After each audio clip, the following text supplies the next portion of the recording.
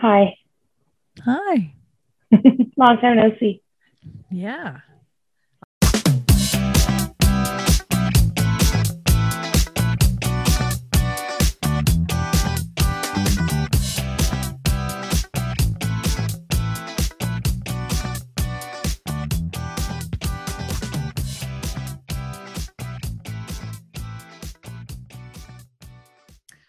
Kelly, What? my son is a perv. Oh no! What do you do? You lick your boobs? I so much worse. We took him to a funeral viewing today, and he is staring at this woman's butt. And I'm like, okay, kind of weird, but whatever. He's not going to do anything. It's fine. Then pinches her butt. And fortunately, this woman was very nice and very gracious and was laughing and was just like, How did he pinch your butt? literally slid his hand up her leg and then pinched her butt cheek. Oh my god.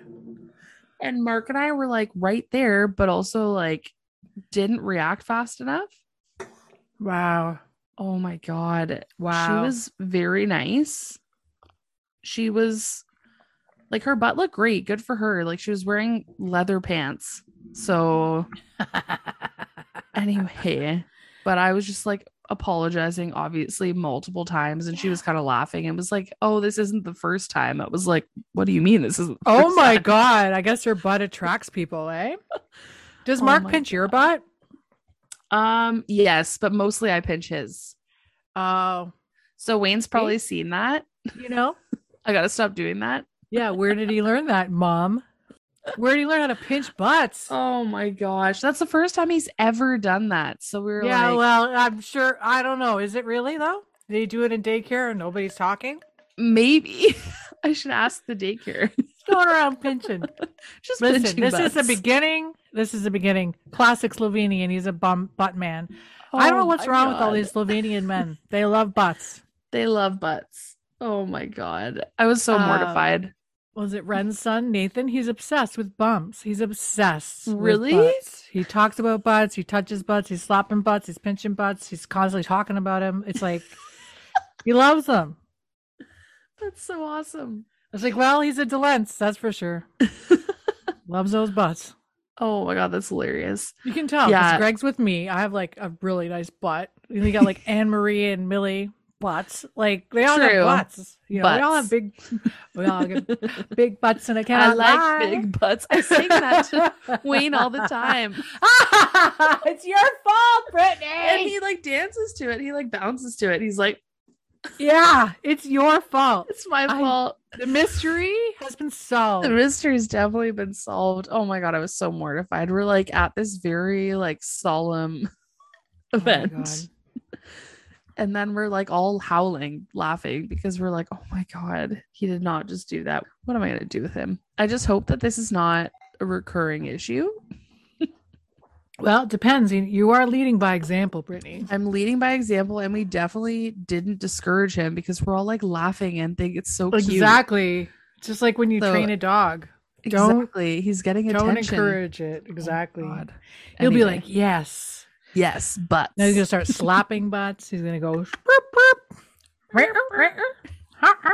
Well, he's also tall. So like he's at like a good angle for most. Oh my butts, God. He could do butts and then he could like ram into people's like junk, basically run into their head, their penises. Yeah. Or maybe he'll become the next Monty Gold. Oh God, hopefully not. That segues us into our episode quickly though. An important thing has happened since we last talked. I know. We last talked a couple of days ago. Nothing has happened. My weekend was like nothing, you know? Well, you did watch this episode multiple times, so. Well, I watched it yesterday and I watched it just now, so I feel it's very, very fresh. Fresh and exciting. It's so fresh and exciting. She's so exciting to me. Yeah. I don't want to take away from this episode because it's very interesting. Interesting is the right way to describe it. I'm on the fence about whether I like it. Me too. I'm like kind of in this place of it does move the needle in one way. I think it's very character building for Booth. Character building generally, even for Brennan I don't know about Brennan though. and for Angela in a weird way. I feel horrible for her. We're going to talk about that. We are going to talk about her, but I'm loving Angela. I'm loving her. Angela's and that's great. One of the reasons I why told when I was you would. reading I the said script and I was laughing because it was day. her. It was her making me laugh because she's so funny. Oh, she has really funny moments in Yes. this episode, especially. Yes. Okay. Do you want to talk about Booth and his anger issues, or? Yes, I want to say welcome everybody to Squintcast. I'm Kelly. I'm Brittany. And today we're going to talk about season 2, episode 13. The girl in the Gator. There we go. I mean, that's not a very unique name or like creative name. Listen, I don't know how they keep doing this for 12 seasons. I don't know what it looks like 12 seasons from now, like how they're naming these friggin' episodes. But I'm just going to mention before we begin. Yes. Not a mild, but pretty big trigger warning here. Yes. Because we're going to be talking, there's mention of sexual assault. There's mention of, sexual assault, rape, and general misogyny. So, yeah. There's also something else. I think there's a mention of suicide as well, briefly. Yes, very briefly, but still. There's a lot of big... Again, we're going to talk about it because it's like, wow, when you realize like how bad it is. Yeah. This episode have changed. Wild. Oh, yeah. It's just crazy. I find the more we talk about this show, especially, it'll be interesting to see how it develops over the 12 seasons, like you were saying, because a lot of the stuff we're seeing in these first couple seasons, it's like, I don't know if you could write that into a show now. I don't think so. I don't think so either. Some of it's pretty like, yeah. It's a bit sus. Okay. Yes. Let's get us started. Right? Yes. So we are with Celie Booth and Dr. Brennan, and they're walking out of the Royal Diner. Oh my God. Anyway, okay, we're going to come back. I'm just going to tell you what happens. Then we're going to talk about what the heck is going on. Okay. So they're walking out of the diner. They get on the street. Booth is on the phone. He's trying to pick up a case. He's getting some information about a case that's happening in Florida where you'd have to fly down. Brennan is just acting very confused that he's on the phone altogether. They must not have had a very good lunch because this is not a good setup. They're walking along the road. Then this ice cream truck playing extremely loud music turns from the middle of the road into the wrong side of the road and is like yelling at Booth because Booth is yelling at him to shut the music off because he's annoyed and he can't hear his phone call. He's like, I'm just trying to do my business. What's wrong with you? It's the kids. They love me. And he's driving on the wrong side of the road, following Booth. And then Booth gets fed up and surprise, surprise, and much to all of our surprise, including Brennan's, pulls his gun, shoots the clown that's singing on top of this truck. At which point it starts smoking, lights itself up. It like bursts into flames. Brennan is looking on and she's like, that was not good. It's not good. Not good at all. Not good. Holy not shit, good. Booth. You cannot discharge your firearm in the middle of a busy street. This is insane. I was thinking like Booth is so irritable, like from the get. God. Like when he's coming out of the diner, people are going in, he's holding the door. He's like, you're welcome. He's all mad at them for not being grateful to him. But also, why was he holding the door like that? He's holding the door so that they basically have to play like, they're like... He's holding his arm up. What's that called when you have to go under the pole? Limbo. They're playing limbo. They have to go under his arm like to get in the restaurant. Yeah. No, you do not deserve thanks, Booth. You're in the way. Get out of the way. Also, question. 2 questions. Why is this street so chaotic? Like, it's insane how, like, all of a sudden there's, like, all this traffic and the ice cream. The ice cream truck is driving on the wrong side of the road. Well, maybe it's a one-way street. I don't know, but that's the thing. Maybe. If it's a one-way street, why is it so busy? Like, this should be like a quiet area. They had a lot of people ready for the set. They were like, I know, extras. Right? And then the ice cream guy, he's from New York. He's like, I'm working here. I got kids. They like my ice cream. He's talking like this. And they're like, where are the kids? There's no kids, not a single child. Oh my God. This guy's business is not doing well. Anyway, he says the music attracts them, is what he says to Booth about the music. So I thought creepy. That was a weird thing to say. Such a weird thing to say. So creepy. Not cool at all. No, not cool. Oh my God. It's just not. It's a bad start for Booth.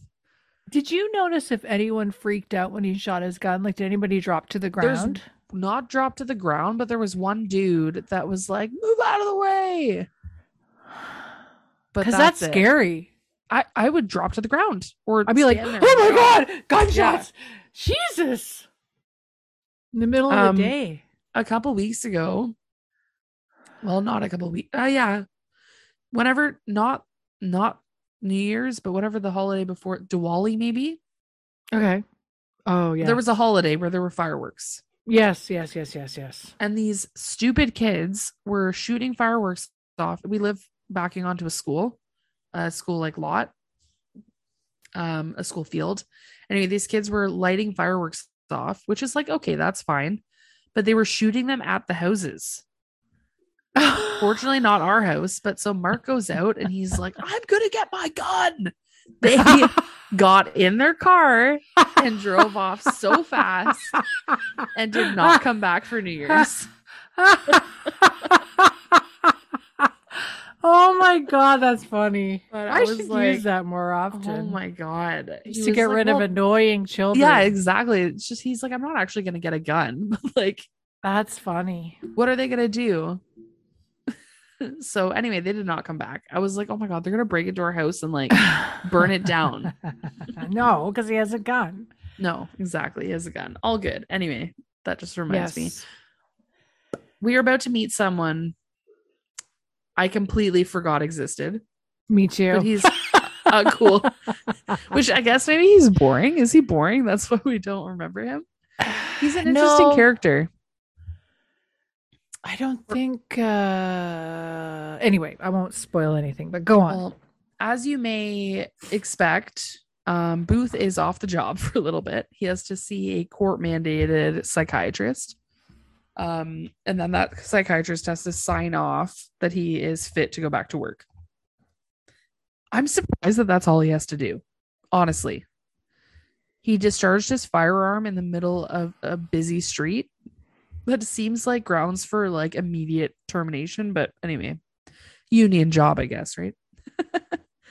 More than that. Government job. So Brennan's driving along, getting the deets from Booth. She's in Florida by herself and is flown down with this guy, Agent Sullivan, that she's going to meet up with there.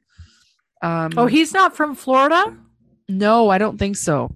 Oh, they hooked her up with him because he's okay. I was confused by that. Yeah. I thought he was just working in Florida and meeting, like, helping her out while she was there. I don't think so. The geography. Oh, bless you. The geography of this episode is weird. Yes.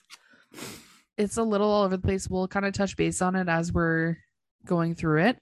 But she arrives at this swamp area where they're pulling out an absolutely enormous alligator that is dead. Yes. 4 people are needed to pull this thing out of the water. His name is Eugene, the alligator, not Sully. The alligator. The agent's name that she's meeting is Agent Sullivan, and he goes by Sully. And he is not Booth at all. No. He is there to do his job, put his hours in, and go home, basically, it seems. Yeah. Yeah. So Brennan tells them, like, that's nice that this is here. the reason she's being called in at all is someone had seen a human arm, I think, being eaten by this alligator. So basically they got it, and now they think that there's some body parts inside of it, so they got to do their investigation. So she's saying, okay, this needs to come back to the Jeffersonian with me on ice in a massive crate. All good. And Sully's like, oh, you got this handled? I'm going to go see a boat. Brennan is so unimpressed. She's like, Booth usually helps me with this, but okay. She finds a locket. Then he's interested in the case again because he's like, oh shit, what's that? And she's like, I'm sorry, just go see your boat. Please fuck off. She's nice about it, but you know, did I get everything? Oh, pretty much, yes. I mean, I just think it's funny that Eugene is the name of the alligator, and the sheriff is like really upset because he had to like shoot him. The sheriff is like best friends with this alligator, saying he was the king of the swamp, and I feel bad. He has a name. Well, he feels bad he had to kill him because of the human remains inside of him, and he was like upset about having to do it. And I love Sully's starting out like not being very respectful. Like Brendan is not impressed with him at all. Oh yeah, no, he's completely checked out. Mark came in while I was watching the episode, and he's like, "Oh, he looks different." No, I was like, "Oh, it's a completely different character." He's like, "Oh yeah, that makes sense." I'm going to interrupt you when Greg came in during this episode. I'll tell you what he said. Oh, I can't wait to hear. Never mind. It's after Brennan says, "Don't you have a boat to buy?" When Sully was like really interested in the locket, like after he was going to leave. And then we have our intro.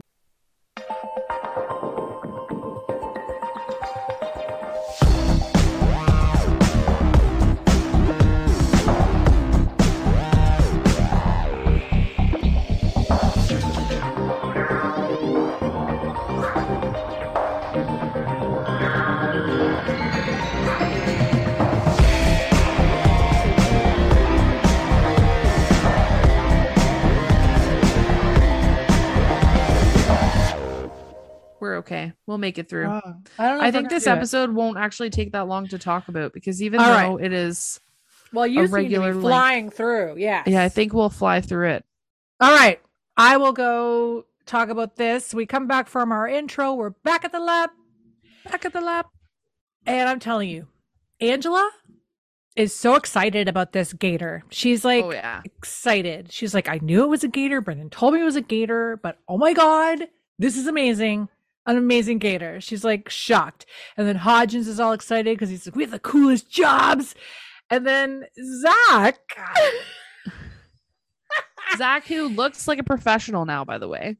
Zach's like coming in and he walks over to the gator and he says to Angela, step away, please. Like he's being really rude to Angela. He's the worst. She's the reason he even has a job. I know. And exactly. Technically, he's her superior, I guess. Now, no. That's he needs lessons anyway. So she says to get it together. She tells him to, check himself before he wrecks himself.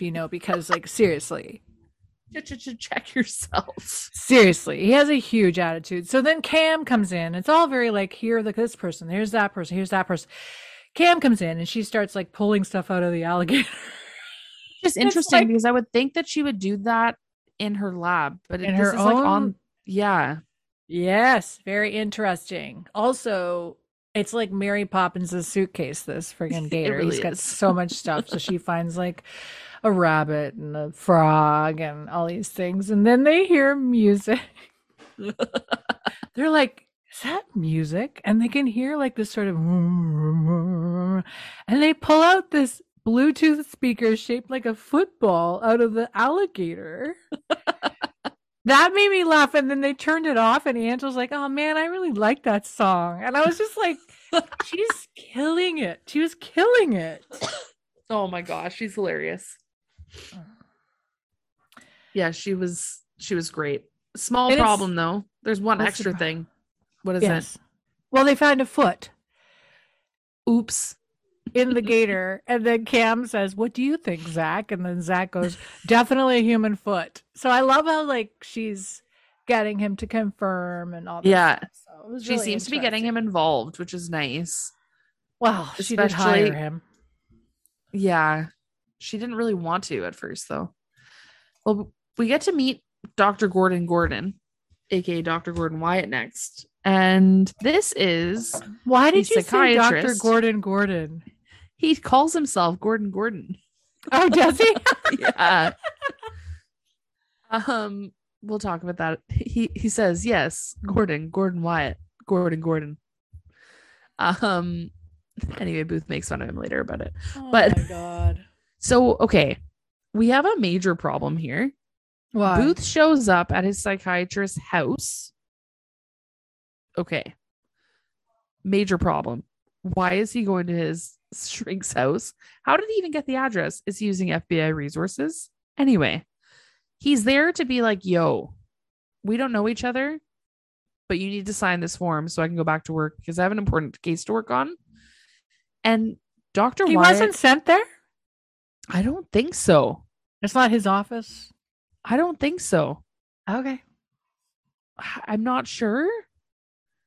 Well, in the you've watched the show. It doesn't seem like. Do people continue to meet him at his house? I don't think so. I have to. This is something we will have to follow up on. Yes, because I don't think it's not safe for people to do this, for psychiatrists to do this. Definitely not. So he looks like he's about to sign the papers kind of willy-nilly. So I was like, oh, okay, this is going to happen. But then he starts questioning him. He's like, oh, did you what did you do?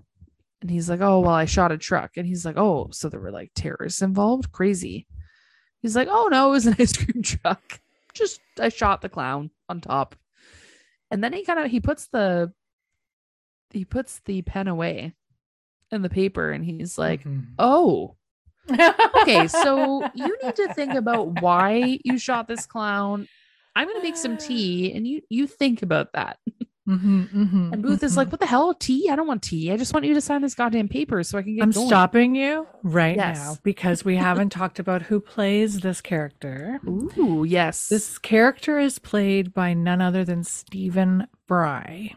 First of all, he calls Agent Booth Mr. Booth. He calls him Agent Booth. He's very British. And posh.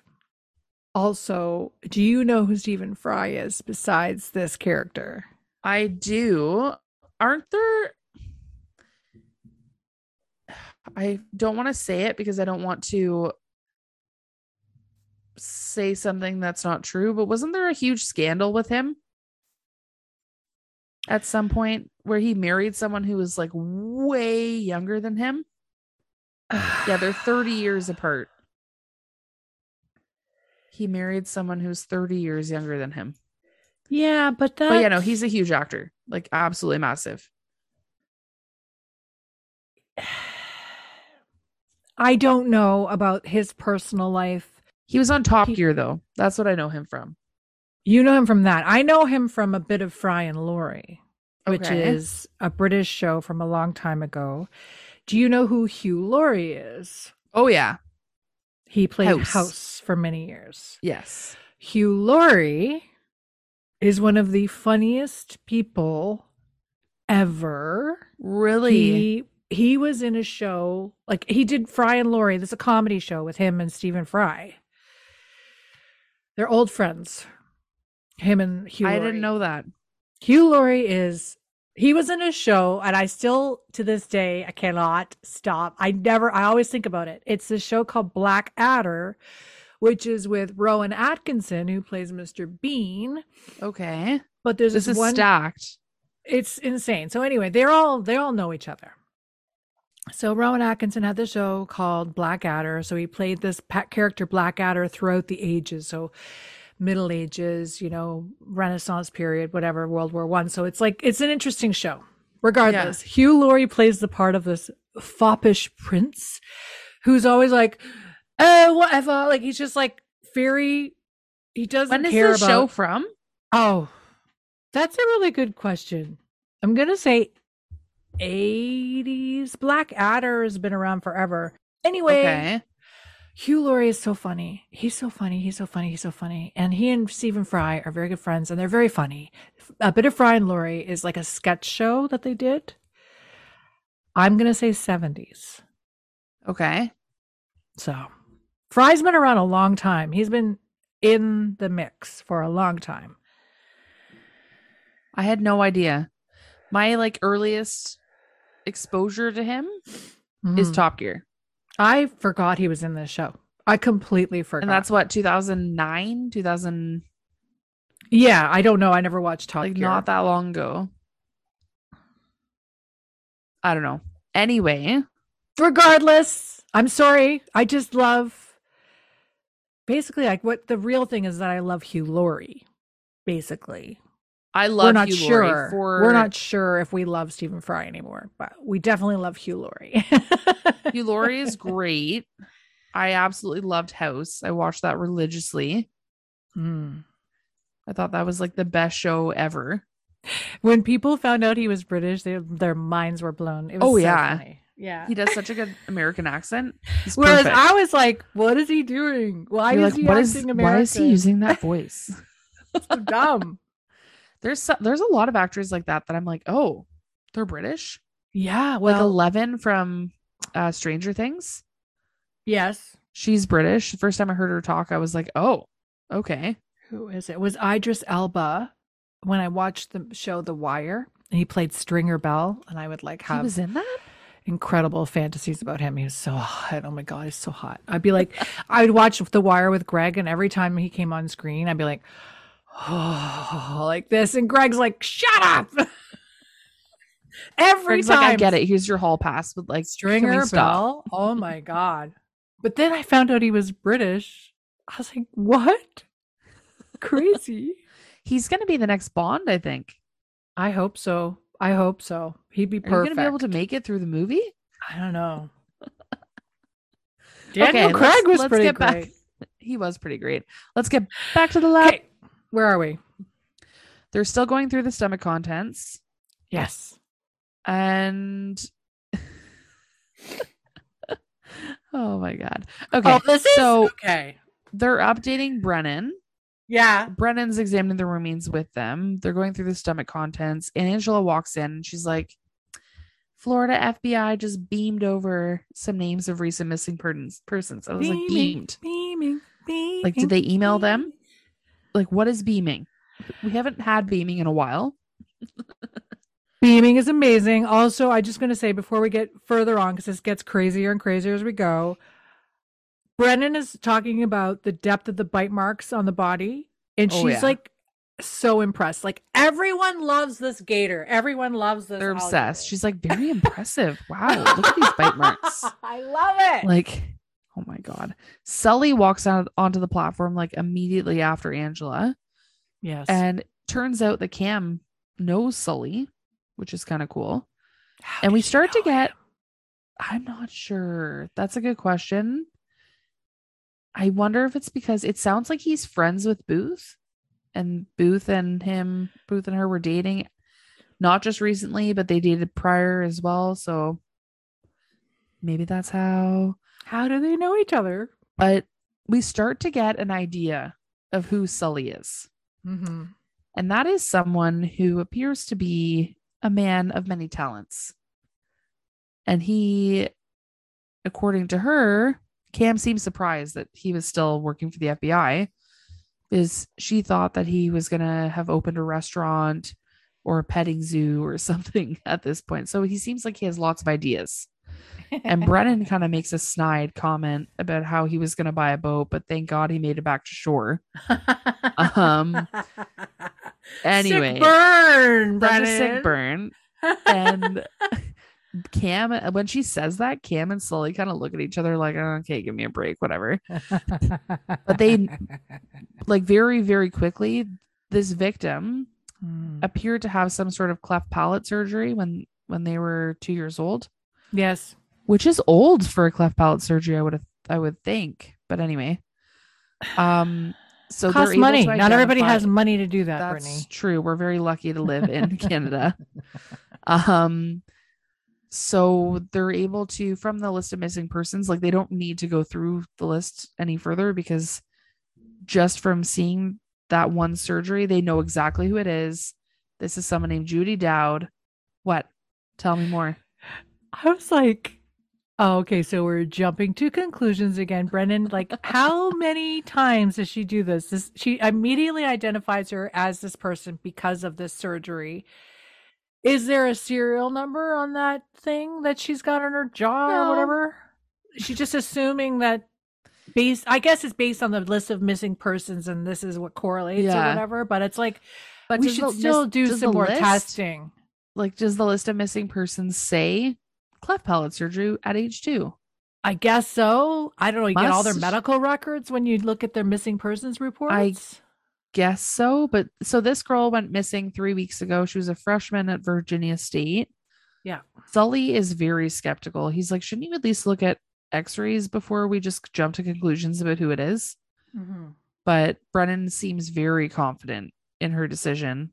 Even though, like you said, technically it's a leap to us, but for some reason she thinks that it's a sure thing. So okie doke. Has she ever been wrong?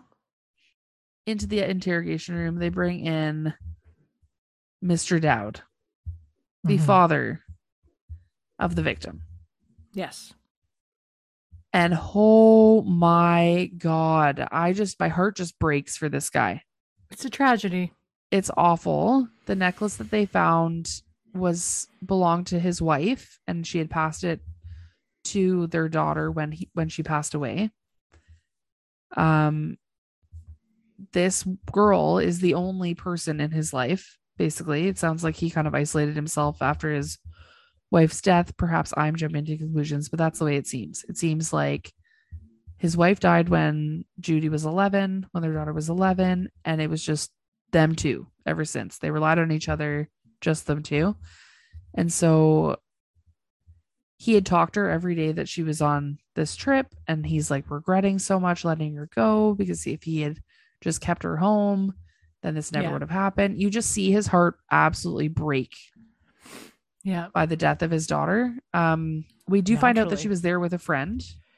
Mm-hmm. So that's kind of like our next step, who we can talk to. But yes, this scene just broke my heart. This poor man. I felt awful for him. And especially knowing that your daughter was found inside an alligator. Yeah. These are the kinds of details we can leave out. Well, this is all they know right now, is that she was found inside the alligator at this point, right? So true. And it's not exactly like they can have like a regular burial, because all that's left of her really is like bones with various tissue. Well, they still have to examine it further before they can do release the remains, right? So exactly. Anyway, we're back with Dr. Wyatt. Tell me more. Yes, we're back with Booth and Dr. Gordon Wyatt. And Booth is complaining because he's served, the doctor has served him some tea. So Booth is making like criticisms about how English he is. And Wyatt's saying, well, actually, I think I've assimilated quite well. Like, he's got this very Americanized lifestyle. And Booth is I realize that he has to be like this throughout the episode in order for us to recognize the shift later on. But he's so resistant to being psychoanalyzed, A. Yeah. B, like, he's just putting Wyatt down for being British and all these things. And he's like, I'm a coffee drinker. Like, I'm a man. He's like being very tough and macho. And impatient, but like taking it out in like the weirdest way. Very strange. So then Wyatt again, he kind of ignores Booth's attitude. And he's like, I've even become so American that I'm going to put a barbecue in my backyard. And he starts talking about barbecues and where the word comes from. And he claims it's from the Caribbean, which I'm going to look this up, but I'm saying no way, because half the people from the Caribbean were brought over from Africa. So I'm going to assume, the barbecue originated somewhere in the either Africa or the East in Asia, that type of thing. People have been cooking meat on fire for a long, long time. And we then should Booth look is up if just that's true. really insanely impatient about having this paper signed so he can get back to work. I need to get back to work. In And I every was scene, thinking, it's there. Like in it's every like scene, it's like right there. it The gets paper's tired there. though after a while. Like, okay, Booth, I get it. Like, you want him Yeah. to sign the paper. You want to go Yeah, back to work. exactly. But it's like kind of obvious what to us as the audience, and it's obvious to the doctor what's Yeah. happening. But I'm like, did no one explain to Booth how this whole thing works? Like, you have to do this. You're obligated. Like, is he never? There's no way he wasn't sent to get some kind of psychoanalysis or some kind of evaluation, given the fact that he's killed so many people. And he shot, like he's had many shootings. He shot in episode 2 of the series. He shot a terrorist in a public place. So you would think that he would have to. It's court mandated. Like it's a requirement. I thought of the FBI that you have to go see a shrink. Also, Anyway. I would think that there's like several, like there's a certain number of hours that you would have to meet, but maybe not. I would think so too. I don't know the logistics of it all, but regardless, I think Booth's just being obtuse. Yeah. And then Wyatt's like kind of, he's being really funny here. He's like being dismissive of Booth's attitude. Almost It's like like, flippant. well, okay, I'll see you later. We'll schedule. And Booth's like, no, I have to do this. So then I love this. Is this where he basically is like, I'm gonna go, and you know what? he's asking him to do the work in his backyard for him. Yes. He's like, you put my barbecue together. Yeah. And it's not just any barbecue. Like this is he he has to do brickwork. yes. Is this where when he does the brickwork, is that where No, Greg but comes I in? did show Greg the finished product. He was very happy with it. I was like, it's very Okay. nice. Regardless, we're learning little things. Like the doctor's learning these things about Booth, right? He's learning like how much of a control freak he is. He's learning about, how precise he is and how detail oriented he is, and like how he's very good at his job. And there's all these things that the doctor's picking up in these little conversations, right? But I love how the doctor also keeps calling him agent. He says, yes, agent, right away, agent. I'll be right back, agent. Why did you work on my backyard, agent? And it's just very It's a wonderful funny. accent, Kelly. It's not a Stephen Fry accent, though. I'm very impressed. I like it. Oh my God. We are in the interrogation room again, and now we're talking with the victim's friend, Abby. So Sully and Brennan are questioning her. This shows how obtuse Brennan can be.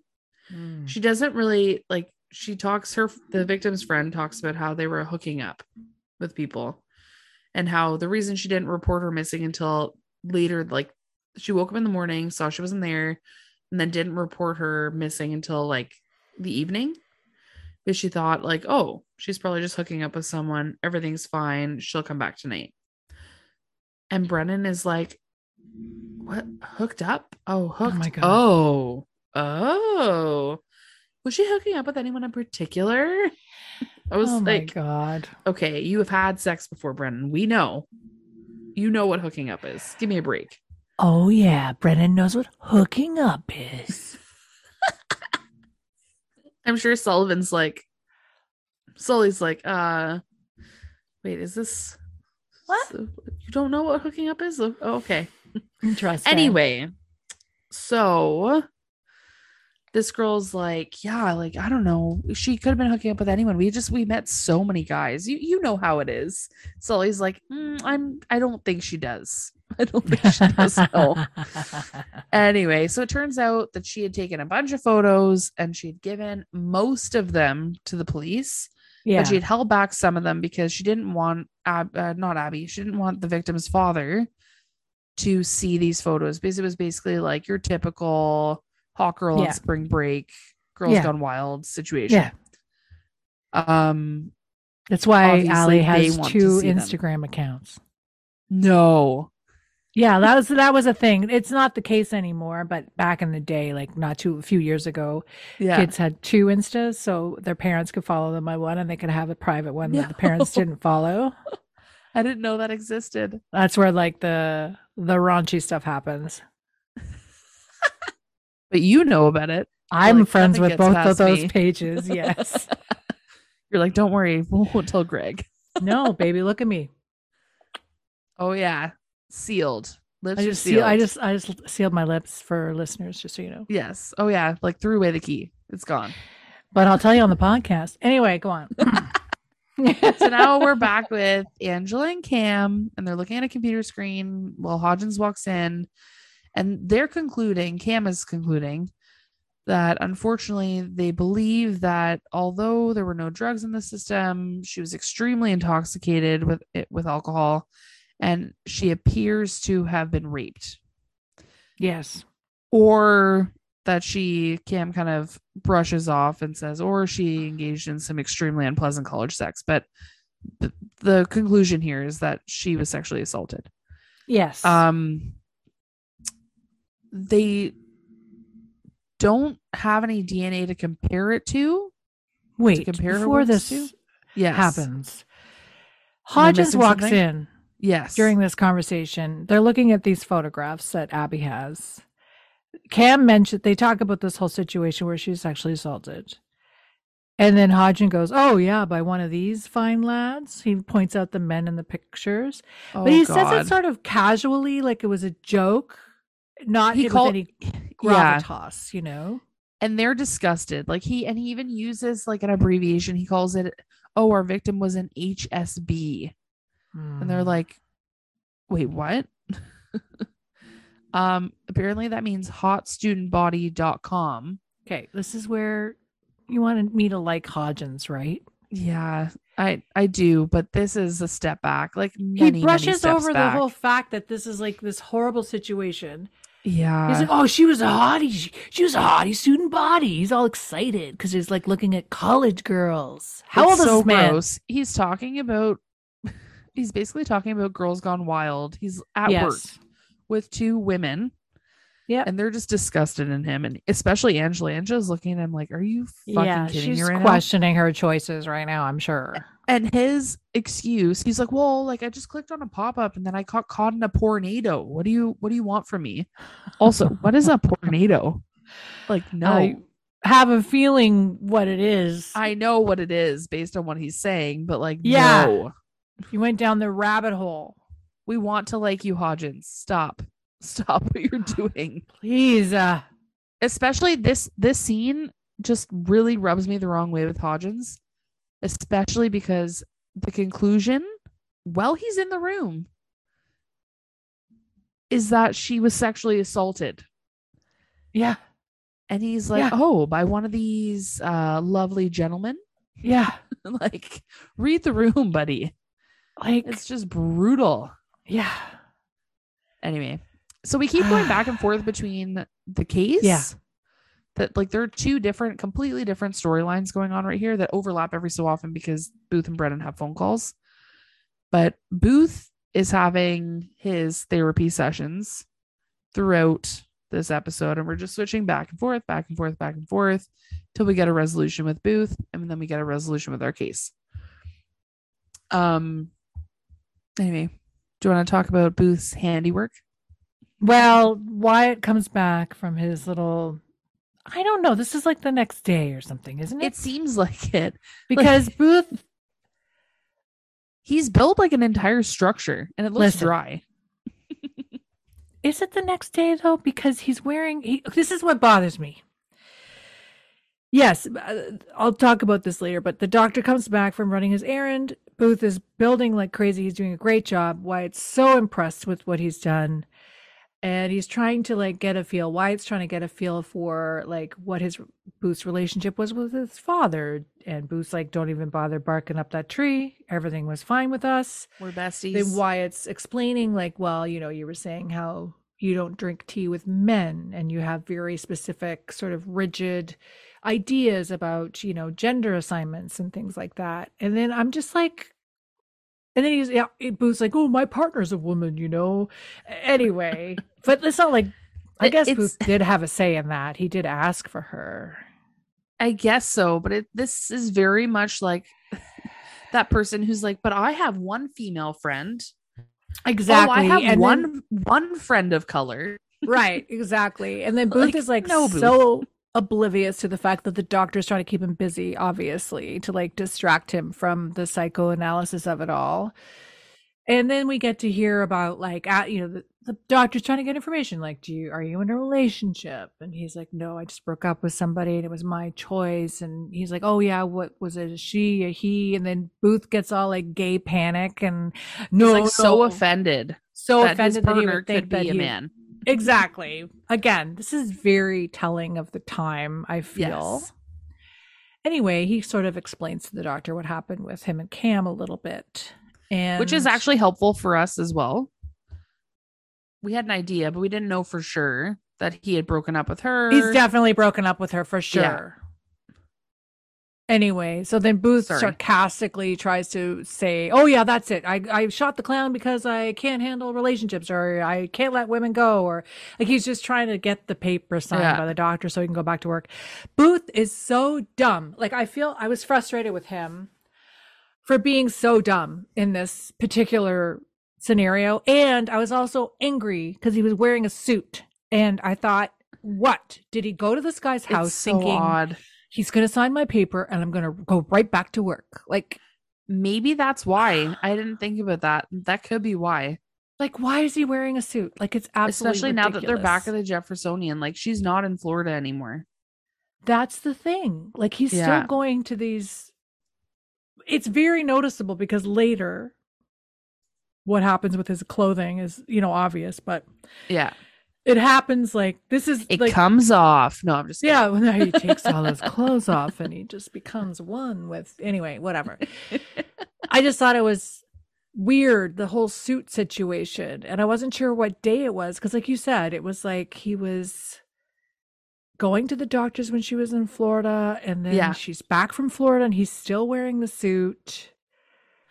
Anyway, Wyatt it will must not be the let next him day, go. though. Like that, he did a lot of work on this structure. Yeah, and he was still wearing a suit. So why is he wearing a suit doing brickwork? Anyway, Wyatt will not sign the paper, and he's insisting that Booth come back the next day. He's like, you got to come back, and we got to figure this out because, well, your theory that your relationships, that's your problem, is saying that's definitely not it. So we'll work on it. Zach's examining the remains, and then Cam comes on the platform and he tells her that they found a stab wound, which is great. Zach can't understand why Angela is like so annoyed with him being her superior.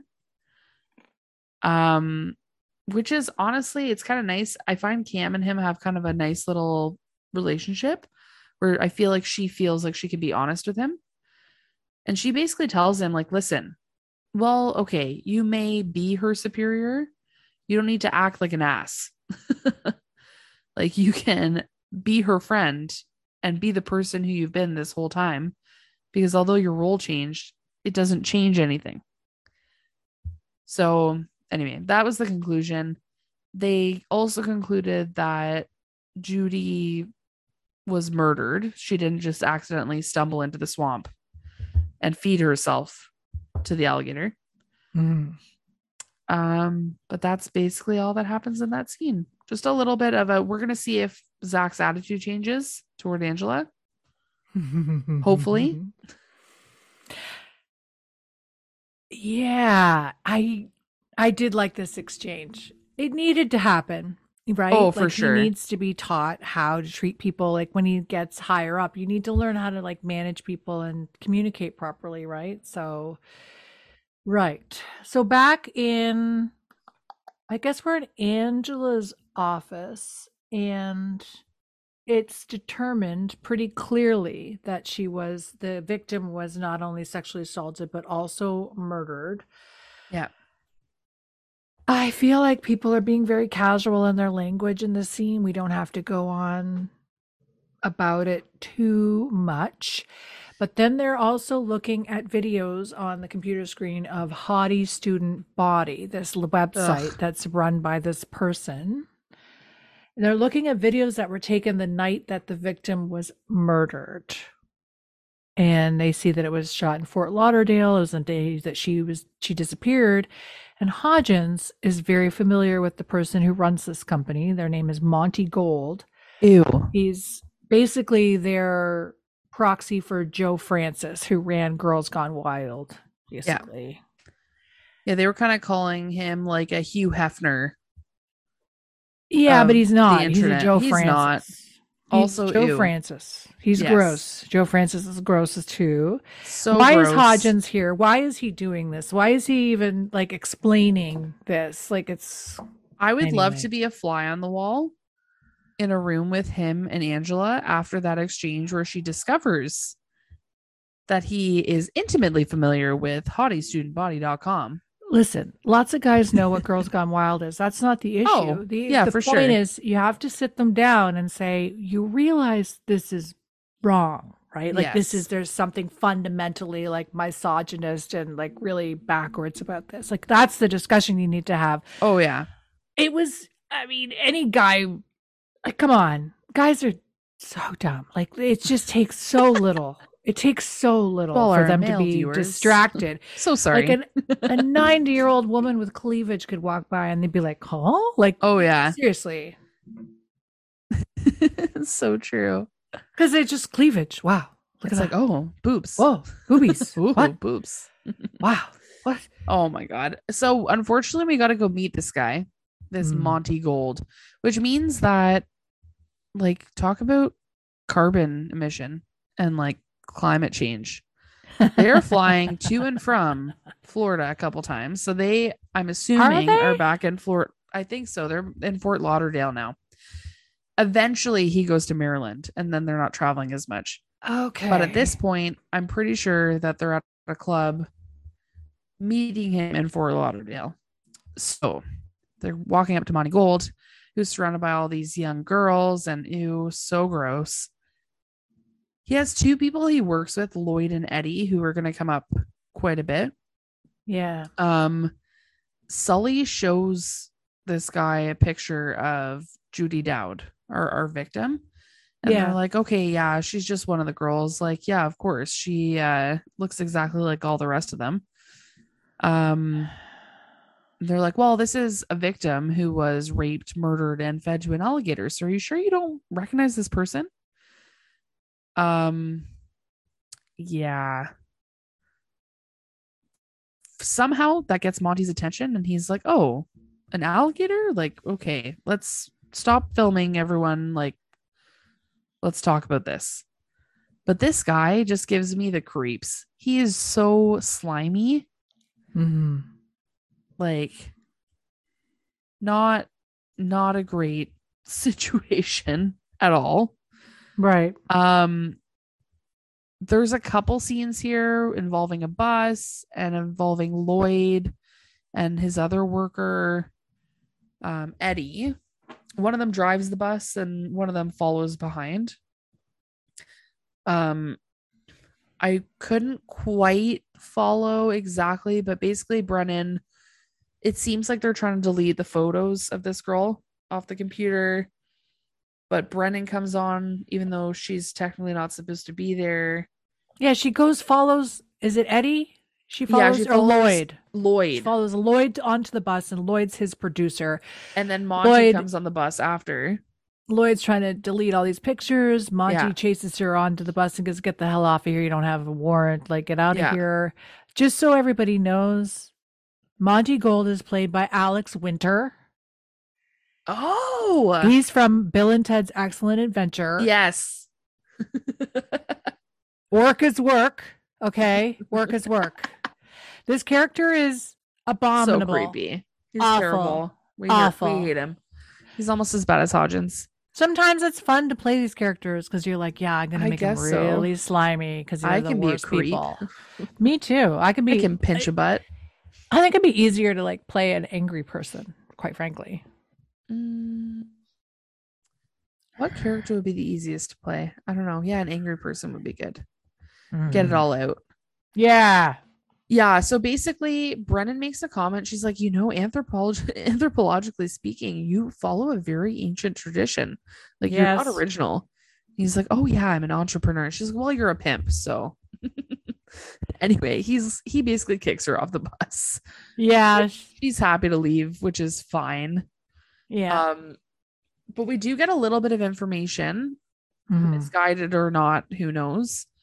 But they kind of send them in the direction. Oh wait, no, we meet the priest now, and then we find out about the bodyguard, or not bodyguard. What's that called? The people who are in front of a club. Bouncer. We found out about the bouncer. There we go. Yeah. So it turns out that there's this guy who follows Bonnie Gold around, who's a priest. And he gives me also the heebie-jeebies. Honestly, even more than Bonnie Gold. He's talking basically talking about the devil and sin and talking about all these things. And Brennan notices the inside of his car has a gear shifter with a tennis ball on it, which is kind of just like an interesting observation. And his car basically looks like a mess. Anyway, so they don't really love this guy. They kind of just talk to him. He doesn't know who this Judy Dowd is. He claims to not know the victim. He puts it back on Monty and says like, "Oh, what did Monty do to her?" All in all, we find out at the end of all this, the preacher's a creep. We find out that they think that they go, "Oh, wait, no, we do know this person. Wait a minute. You know what? She was macking on this bouncer. You should go talk to him." And they basically just claim that this is some chick who just wanted her 15 minutes of fame. And who cares? She's just one of many. They get them to sign waivers. They give them their 15 minutes of fame. And then they move on to the next city. Yes. Did you talk about Brennan and Sully's exchange while they were talking with the priest? I did not. Because this is where I'm just going to backtrack a little bit because two things. The actor who plays Isaac, the priest, is played by the actor's name is French Stewart. French Stewart has been acting since the early 90s. He's been in tons and tons and tons of stuff. Everything from way back in the day, like WKRP in Cincinnati. He's been on Seinfeld. He's been on all these different shows. He was in a show called Third Rock from the Sun. I don't know if you've heard of that. Yes. Huge part in Third Rock. And I'm just looking at he has an insane, over 120 He's a fantastic credits. actor. He gives us exactly the vibes that we probably need to be getting from him. Which are super creep. He's playing this huge creep. He's doing a great job. I don't know what that says about him, but again, same with Alex Winter. I'm sure he's a great guy in person. Well, Alex Winter, who plays Monty, is not even remotely like Monty Gold, right? So, but French Stewart is he's like a stalwart, TV guy. He's been around for years and years and years. But I just want to say, Isaac goes up to Brennan and tries to get her to see the Lord and give her some scripture to read, and because he thinks that she's part of the Girls Gone Wild or whatever, the haughty student body group. And she's like, I'm not one of these people. And then Sully says, she's with me. And then she looks at him and she goes, why are you winking? Because Sully looked at her and she's with me, and he winks at her. And she goes, why are you winking at me? She's outing him. He's with me. And she's like, I'm not with him. He's with me. It was so funny, this little thing they had, because later it comes up a few times. Little things start happening throughout the episode like this. Yeah. It reminds me a lot of the episode where they go to Vegas and she's like, we're not engaged. She's like, we're not married. We're not even engaged. She doesn't want to be seen attached as his, she doesn't want to be someone's property or whatever. Yeah, exactly. Yeah, no, that's a good point. And I did not bring up. It was an interesting exchange. Like you said, an important little, it's the beginning, a little drop. It's the beginning of something interesting that happens. So where are we with Isaac here? So Isaac basically is just being creepy. And he continues to be creepy. They tell her to shut up, basically. Monty and his crew tell him to shut up. And as they're getting ready to pack up or whatever, Eddie is like, wait, I think I might remember this girl. I think I do remember this girl. And that's when he turns Lloyd turns Brennan and Sully onto this bouncer, who they claim this girl was making out with that night. Right. But here's the other thing that happens that's interesting is that somebody starts to rough Isaac up. This dude walks in up and tries to get wants to be hired by Monty to be one of his bodyguards or whatever. So he's like, I sent you my resume. I want to work for you. So then this guy who wants to work for Monty decides to start roughing up the priest because he thinks the priest is harassing Monty or whatever, or stopping Monty from doing his thing. But then Monty gets someone to take the guy away who wants to work for him and says, you're never going to work for me. And he's nice to Isaac. Like he says, come on, Isaac, have you eaten today? Like, come have a sandwich. Like, which is interesting because he almost seems like a groupie for Monty. Apparently he was constantly following him around.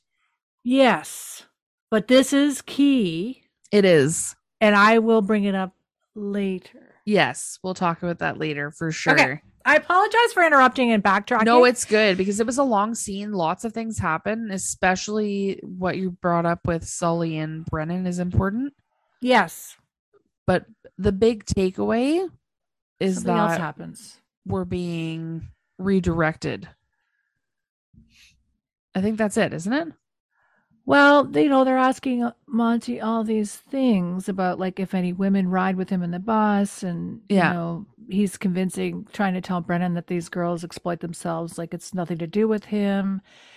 And Monty's saying everybody wants to be, I don't have to do anything anymore. Like they just all want to be a haughty student body. And he said it's kind of lame now. Like I'm not really turned on by any of it because it's so mundane.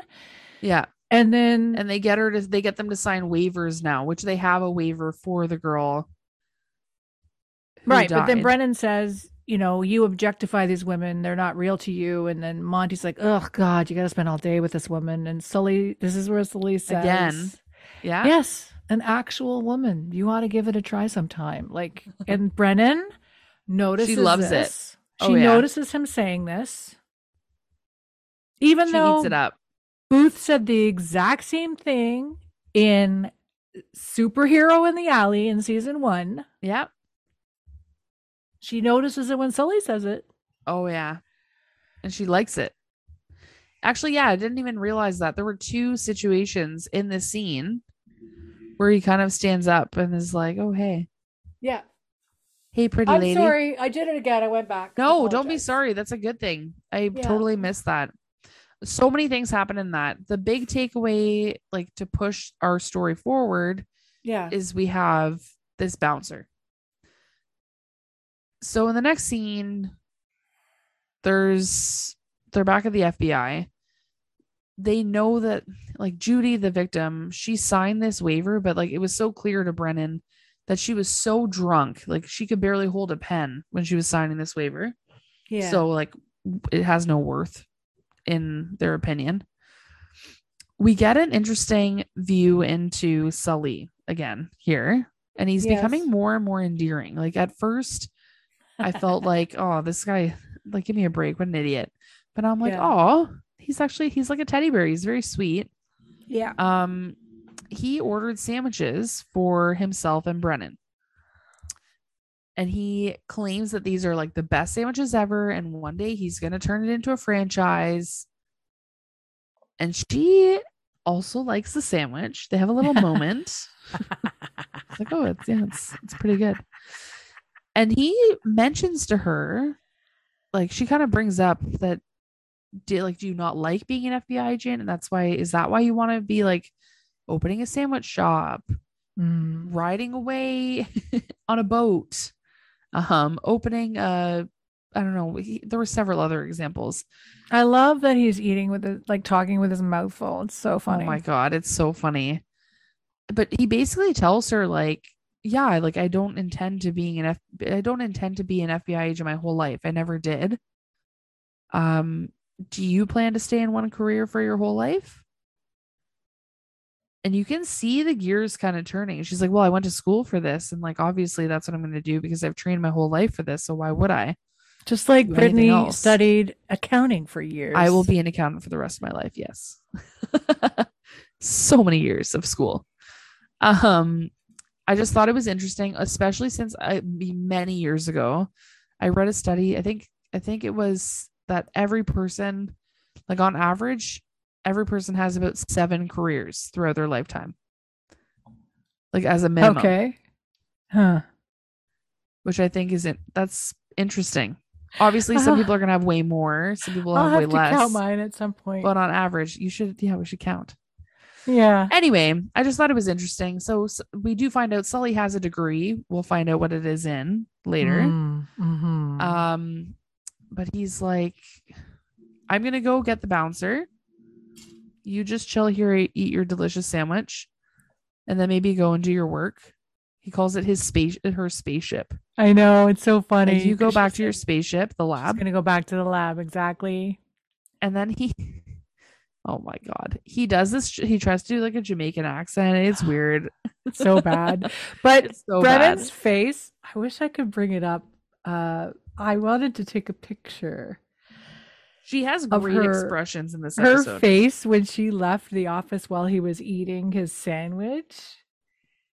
It was so funny. Like when she left the office, she hated him in that moment. But at the same time, you can tell that he's growing on her.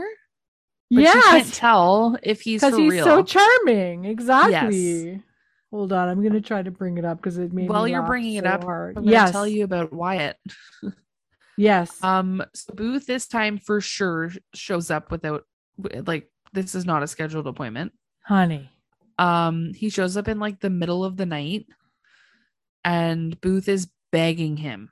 He's like, please let me get back to work. Like, just give me like a clown restraining order or something. Oh yeah, that's side eye. She gives such side eye to him. She like, hates are you him. fucking kidding me? She's like, you idiot. You idiot. Oh yeah. Why is Booth right there at night? Why is he bothering this man? He doesn't like, this guy is like, that's nice that you're here. We don't have a scheduled appointment. You have to think about why you shot that clown. And at that moment, he gets a call from Bones and he's like, this is why I need to get back to my job because I need to get back with my partner. I need to be helping her. He's like obsessed with getting back to work. I'm curious if this is paid leave, because if it's paid leave, like, take your time. Oh my God. Anyway, every single time that he gets a phone call, he always answers it. And this is no different. Even though he's showing up in the middle of the night, he still picks up the phone to Bones. Bothering this guy at his house, and he's like, "Excuse me, I have a phone call." Sorry, like, I have a phone call.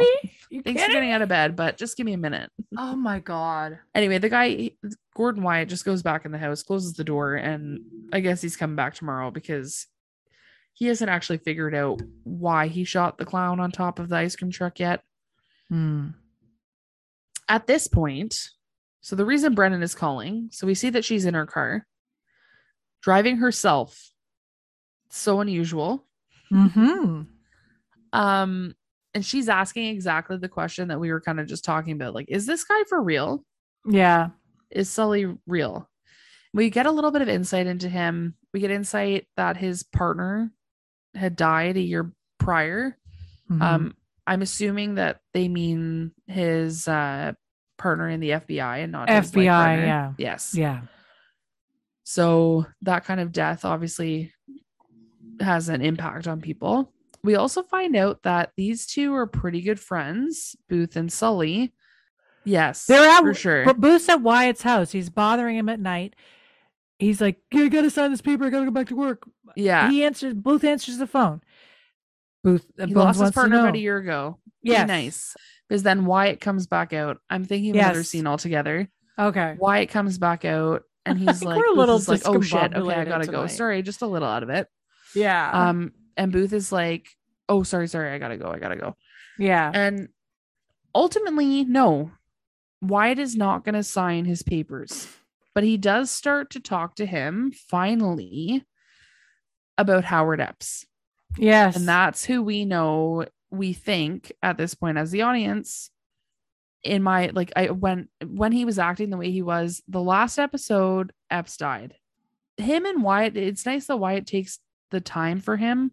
Oh, yeah. But Wyatt basically is telling him, like, ask him all these questions about the death of Epps. And Booth is like, this has nothing to do with how I'm acting. What are you talking about? I didn't drop him. I didn't kill him. He fell from my arms. It's fine.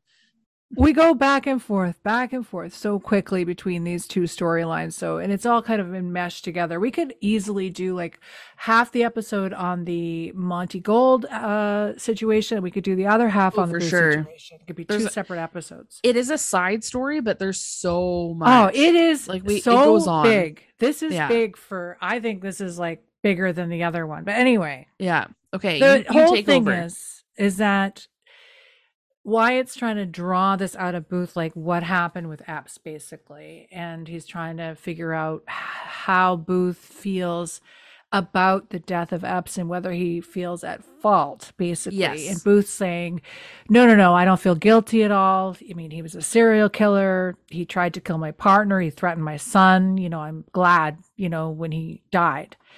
And then Wyatt asks him if he thinks about suicide very often. And Booth scoffs at this. He's like, what are you talking about? I never do this. And I'm like, I'm going to say this right now, but a guy like Booth has definitely thought about suicide before. Oh, for sure. 100%. It's interesting that he brings it up, though, at that moment, because to me, like, I don't think there was much of a trigger at that point for him to bring it up. Well, he said earlier in the conversation about how sometimes he thinks that Epps had the right idea jumping off the balcony because of working with Brennan. Like he was making a joke about working with Brennan, but then Wyatt made him. It's annoying. Have you ever been to therapy, Brittany? Many years ago. Listen, I used to go to this therapist where I would go in to talk to her about my problems. I would go in there and I'd have my agenda and I'd be like, this is what we're talking about today. And then I'd be in the middle of a sentence and I would say something very innocuous to me, like something very flippant, similar to his joke about jumping off the balcony, right? Just a hilarious, ha ha ha, self-deprecating kind of thing. And she would stop everything and we would spend the whole session talking about that one thing that I said, because what I wanted to talk about was not relevant. That's so interesting. She didn't want to hear me complain about my partner. She didn't want to hear me complain about my job. She was like, no. We're going to talk about how you talk about yourself. We're going to talk about what's going on with you and how you're reacting and behaving because of these situations, right? Like, and it was so annoying. I would get really annoyed with her. I'd get angry in the session. I wouldn't say I was angry, but I'd be really, really chippy. Yeah. And then eventually I'd be like, fine, like, mea culpa, you got me. Let's do this. You know what I mean? Like exactly what is happening right now in this exactly scene. What's happening. Exactly. Has like one any thing, comment he says. Yeah. Booth has one thing he wants to talk about or he wants to just say the right thing so he can go back to work. But Wyatt's not going to let him do that. Wyatt's going to make him sit there and think about this kind of stuff that's going on in the background, these sort of subconscious thoughts. And Wyatt's like kind of being, what's the word I'm looking for? He's saying, oh, I'm so sorry. I didn't mean to ask you that. I feel like a bully asking you these terrible questions, and he's being kind of facetious because very much so. Invaded his life in the middle of the night. Yeah. And Wyatt walks away from Booth like, I'm not doing this, like, he's like, okay, well, let's talk about this next time. See you tomorrow. Come back and finish my barbecue then. Yeah. Oh my god. Yeah, there's a lot more that gets unpacked and separate in the different sessions, which I kind of accidentally started talking about, but we'll come back to it. Each other. I get it. They do. Should we talk about Back at the lab and Angela? Back at the lab. and Brennan. Oh, I So- do. I have something to say, but go. Okay. So they find this gold foil that's embedded within the bite marks on this Yes. victim.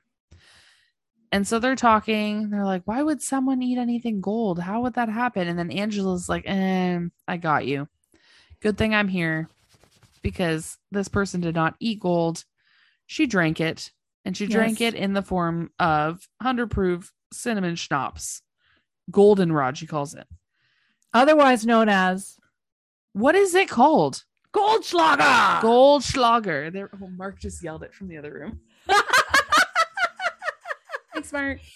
The other thing, I'll just mention this because they're sitting there. Zach and Angela have an exchange where Zach asks her to do something for him, and then she's like, "Please, if you're ready." I don't mean to be dictatorial. And he's Angela's, changed his. Well, his he's trying to tune. be nicer, and Angela's like, "Yeah, I get it, Zach. Relax." Yeah, I get it. Yeah, Then you're fine. Brennan walks in, and Angela acts surprised to see her. Yeah. Why? Which I think maybe is because she's been in Florida. I think she's been back and forth a couple times. So I think maybe she's just getting back from Florida, maybe. No, she was there eating the sandwich. She was eating a sandwich. I think they were at the FBI eating a sandwich. But why is Angela surprised to see her? I don't know. It's weird. They're best friends. You would think that she would be But the way she acts, she's like, "Oh, surprised. hi. What are you doing here? Hi. Welcome back to Oh. this place that you work. All right. Come on in." Come on in. I guess we'll get back to work. All right. Well, anyway, apparently Angela has thrown up Goldschlager, so didn't need to know that. But now we know. Wasn't my thing. I don't think. Ugh. No thanks. I like my my drinks to taste like they don't have alcohol, so not for me. Oh, you're lightweight. That's why. I'm one of those. Okay. We learned some interesting things about the bouncer. Looks like the bouncer. So the bouncer looks guilty, but he looks so guilty that they know it's not him. So because he has an alibi that is not good. It's his alibi is that he went and gave midnight swamp tours on his boat. And Sully's like, actually, that sounds like a great job. Maybe that's something I could do. I'm like, oh my God. I love that too. Guy. He also calls her Doc on the phone at one point. He calls her Doc. Is that here that he calls her Doc? Yeah, because they were talking on the phone before they meet up with the bouncer. Oh, that's right, because they were talking about the Goldschlager, goldenrod, I don't think whatever. we need to Doc. Yeah, so Yes. they were on the phone. She had him on speakerphone, right, while they were talking about the goldenrod. And he calls her Doc. I thought that was cool when he called her It that. is cool. It's a new nickname for her. Yeah. But they basically say like we don't need to go and try to figure out what bars carried that. We are going to figure out some other approach. And that other approach is they figure out, I'm kind of skipping scenes here, but basically they figure out the gold flakes, okay, definitely from the liquor. And Yes. Angela had remembered seeing one of Monty's pictures had the caption that said, all the girls love Monty's gold. And she's like, oh, wait a minute. Pretty sure that this is grounds to get a warrant because this could be probable cause. Yeah. So let's go and talk to Monty again. Yeah. Is the ultimate conclusion there. Mm-hmm. I love this scene. There's always a good opportunity in so many episodes for Brennan to defend herself against someone who is assaulting her. Yeah. So where's the bus? They go to meet up with Monty's bus. Are they in Maryland at this point? At this point, no. At this point, they're still in Florida, I think. Oh my God. They're still in Florida I now. have questions. There's things I want to ask you about this. Yeah. Later. They went to Daytona. Okay, but here's actually, wait a second. She went missing 3 weeks ago. Yeah. I don't think they're in Florida. They can't be. Because they're doing a whole tour, unless the They tour wouldn't is be around flying Florida. back and forth like that. That's crazy. But no, they have to be flying because he's not in Maryland yet. I think no, I think they are in Florida. Wow. So Wow. much waste. So they go Anyway. to meet up with Monty's bus, wherever they are, somewhere Yes. not where the lab is. Yes, somewhere outside of the lab area. So it's Sully and Brennan, and we find out that the bouncer's alibi checked out. So we don't even have to like deal with the bouncer. It's pretty great. Pretty great. We actually figured that out. We kind of just see him in the background when Sully's talking at one point. And he just looks like this big guy, and he's wearing a shirt that says security, and that's all we see of him. We don't even talk to him. So Brennan thinks that the guys, Eddie and Lloyd, were trying to throw them off the scent by sort of putting them on the bouncer's tail. And they're at the bus to do their little search, and Monty's pissed off. He's just like, get out. You're like, what are you doing here? And he's basically like, you're harassing me. And he's pointing his finger at Brennan like, get out of here. Yeah. Bad she's idea. Like, please don't point your finger at me. And I was like, uh-oh, he's asking for trouble. We're like, here it comes. Here we go. So she brings him down. Insulting her and saying, you're just trying to ruin our fun and all this stuff. And then she grabs his arm and twists it behind him. And she's like, basically doing her classic Brennan move. I wish she had flipped him on the ground. That would have been great. I wish, but she just held his finger behind his back. Well, he didn't grab her arm or good enough. touch her, so she can't do that. But she just sort of restrains him. Yeah. And he's in pain, of course. And she's like, listen, like, I was defending myself, and, it's self-defense. And Sully's like, yep. Like, totally. Totally. 100% self-defense. And then he's like, you're a crazy bitch. I'm going to call my lawyer. And Sully's like, okay, well, you can read him this warrant. Here you go. They just basically pile on. It's great. I love it. They have a good dynamic. They're no Booth and Brennan, but it's definitely... Yeah, but he's seeing her, vibe. Like, he's how chill. smart she is. He's seeing how independent she is. He's seeing, like, she should take care of herself. Like, he's seeing all these things about her that are, like, really cool. And exactly. She's also... It's pretty cool. Beautiful. She's gorgeous. Well, they get on the bus because they have the warrant. So they're able to look at everything that's, like, out in the open. Yeah. Which apparently includes opening the fridge. And they find but I love this bottles. Fridge moment. I love the fridge because they're standing there looking at each other, like, looking at the fridge. Look at all the stuff that's in the fridge. Oh, well, can you prove that she drank it here? And she goes, well, I can try. And that's another moment where he's like, oh, like she's really so confident. I know. Yeah, they're looking around. She explains like kind of what they're looking for because there would be some sort of metal screw threaded stick thing that they think is the murder weapon. So they're kind of looking around there, and we find out because he's like, oh, so just inside, she shows on him where the victim was stabbed on his body, and he's like, oh, so just inside her scapula. And she's like, oh, you're using kinesiology phrases. Hey, she's so sexy. Easily impressed that he knows what a scapula is. Booth still doesn't know what that is, I'm pretty sure. So it is impressive. But he did minor in kinesiology, we found out, and he majored, in art history. He also has a master's certificate in sailing. Yes. This is when Greg walked in. No. He gets on the couch. First of all, Brennan's really impressed by this guy. Also, there's a video of like Girls Gone Wild or whatever playing in the background, which is like lame. Greg comes in so creepy at this point while Sully's talking about all of his education, right? Yeah. And this is what Greg immediately, he hasn't watched this episode, nothing, right? Sits down, he listens to this line. This is what he says, Sully says. Art history was his major, right? I also got a master's certificate in sailing, a pilot's license, and I'm a certified EMT. There's more, but I don't want to brag. This is what Greg says. He goes, uh-oh, is this a love interest for her? She's getting some Sully. I was like, immediately, Greg knew immediately. That's amazing. He was like, oh, who's this guy? Who's this guy? Oh my God. Finally, a love interest for Brennan, which comes at the worst possible time, right on the tail of Booth breaking up with Cam. But that's fine. We'll talk about it. Okay. They get a call from Hodgins at this moment just to, break up the sexual tension here. Yes. So they conclude that Judy Dowd wasn't killed at the swamp where it was found. So the body was dumped in the swamp. And Kelly is very excited. What do you need to say? Tell me more. Well, I sent you a picture because this scene is one of my favorite scenes ever.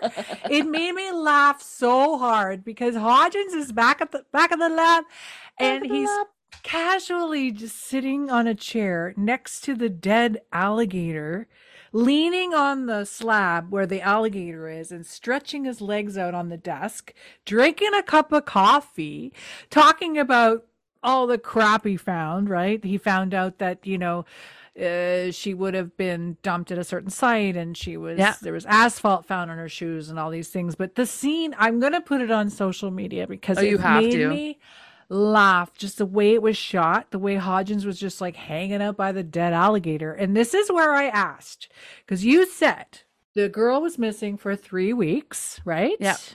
This alligator was just shot however many days ago. How long has this dead alligator body been sitting on the slab without any ice or anything in the lab? It probably stinks. That's what I said. Yeah. Wouldn't that smell bad by now, including Judy's remains, whatever, because her remains are also and they're not exposed. Yeah. And there's like sinew and there's a bunch of shit. Like, you did not mute. You just totally did it the opposite. You're muted right now. Shit.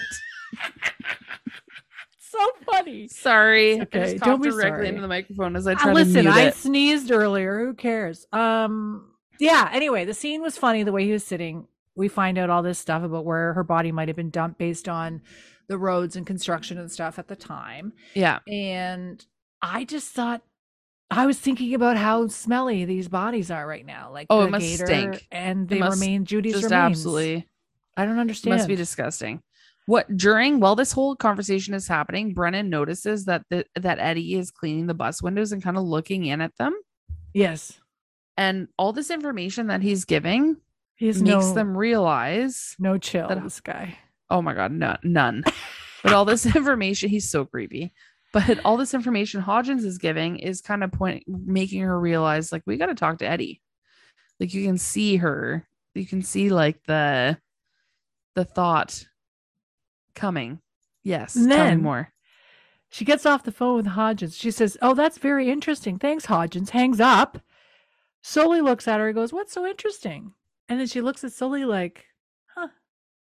Like she's like falling for him. She's chuffed that Sully is like interested in her phone call. Yeah. Like he wants to know what's happening. But like, does Booth not ask her what's going on? I thought he does. I don't know. Poor Booth. But the way she looks at him, she's like, "Oh, thanks for asking." Oh, like thanks for taking interest. Like, give me a break. Oh my God. Oh, poor Angela. So we go. Angela is just minding her own business, enjoying dinner or a meal at the Royal Diner, and in walks Mr. Dowd, who she has not met before. As far as I can tell, he should not know who she is even. The FBI had told him that the Jeffersonian was investigating his daughter's murder. So he looked up the team online and he saw her picture. So creepy. Followed her to this diner and then was interrogating her about who the killer is. And she's like, I thought, in my opinion, and we're going to talk about it more later, I thought she dealt with it very, very well. Sorry, sir. I can't tell you anything. I agree that one person that I can't tell you that we're investigating or not, but this one person that you have identified, do I like him? No. I also find him to be a creep, but I can't tell you anything. I can't tell you if he's a suspect. There's nothing I can say. Have a great day. Two things. Yes. The father admits it looks weird for him to have done all this homework to find her. And I agree. It's really bad. And I think in that situation, I would just stand up and walk out. Like, I'd be like, okay, that's the end of our conversation. Like, I'm sorry for your loss, but I cannot continue having this conversation.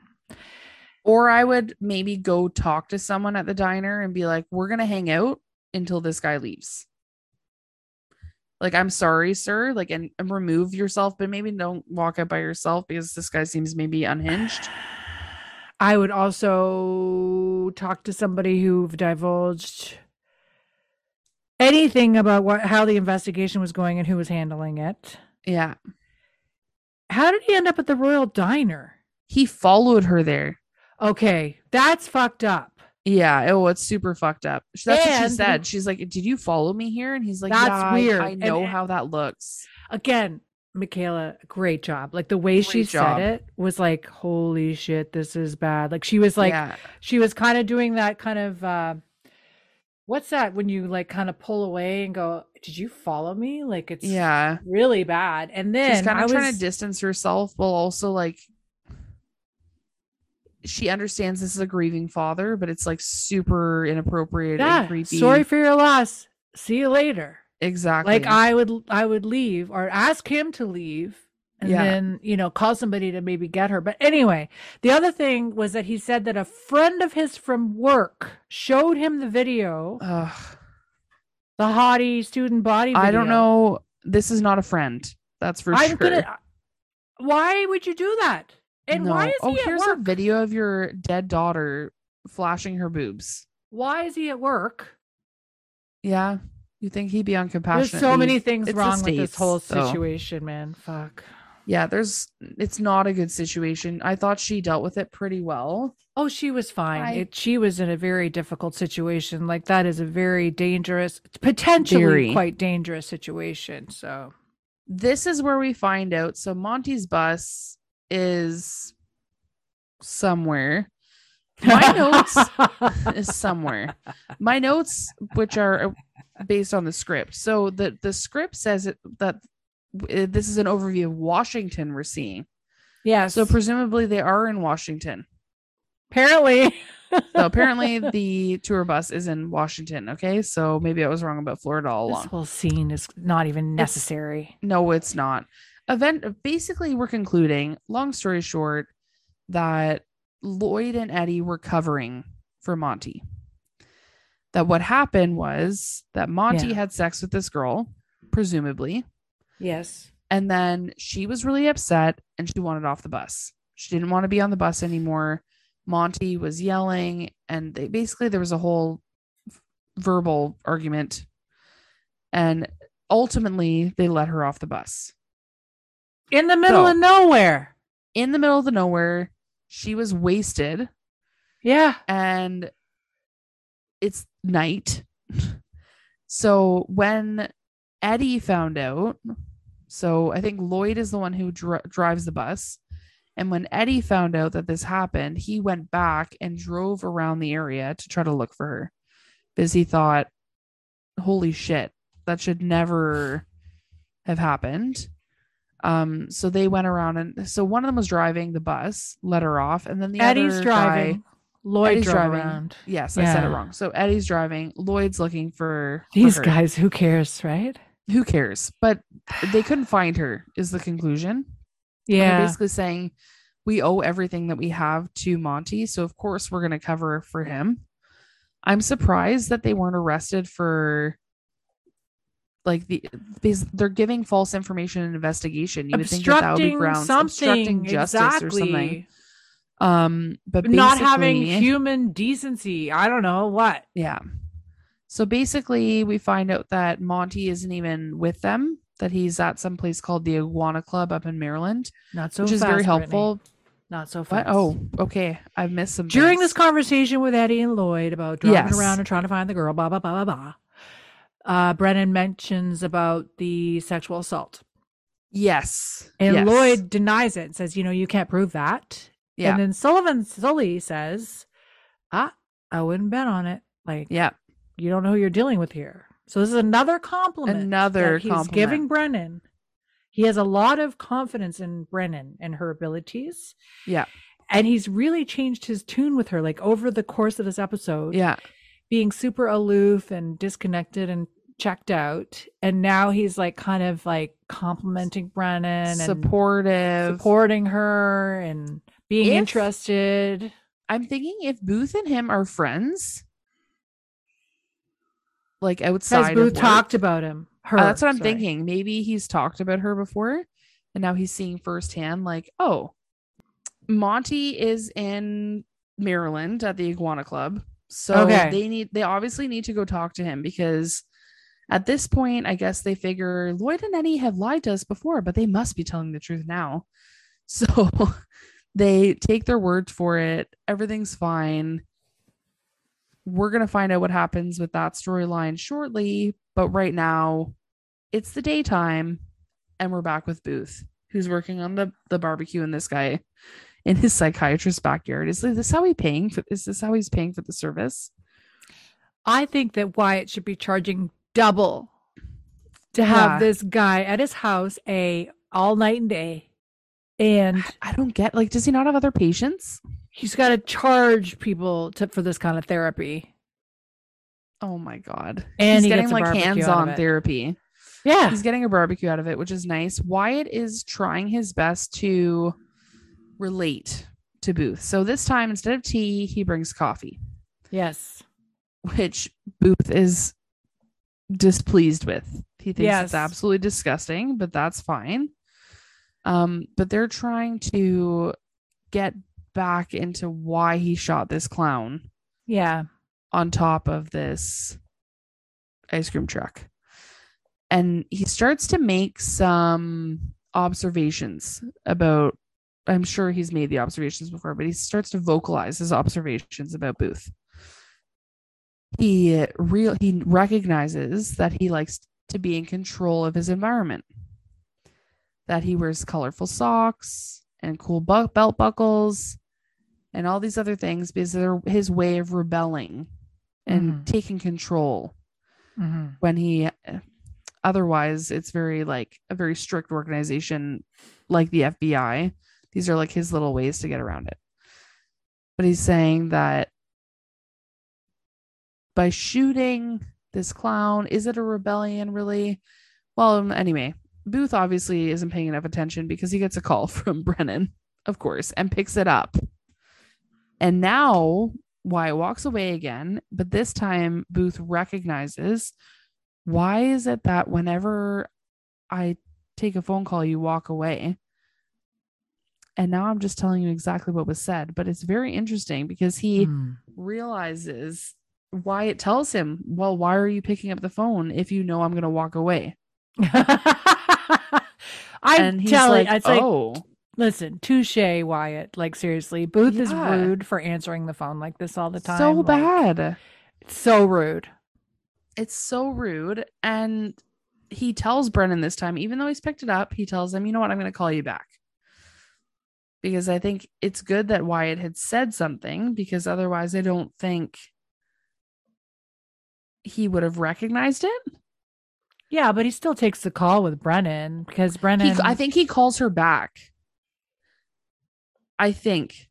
Because we jump to the next scene and now Brennan's driving, talking to Booth. Yeah, it does not very clear. On the loudspeaker, thank God. She does not have the phone to her head. She's got it on Bluetooth, baby. Oh, I love it.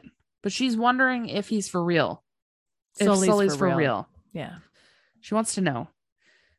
And this is when we find out that he's also a master carpenter because he built Booth's dining room set. And this like takes Brennan over the edge. She's like, he's also a carpenter? Oh, damn. Okay. Thanks for letting me know. Okay, bye. Thanks for your help.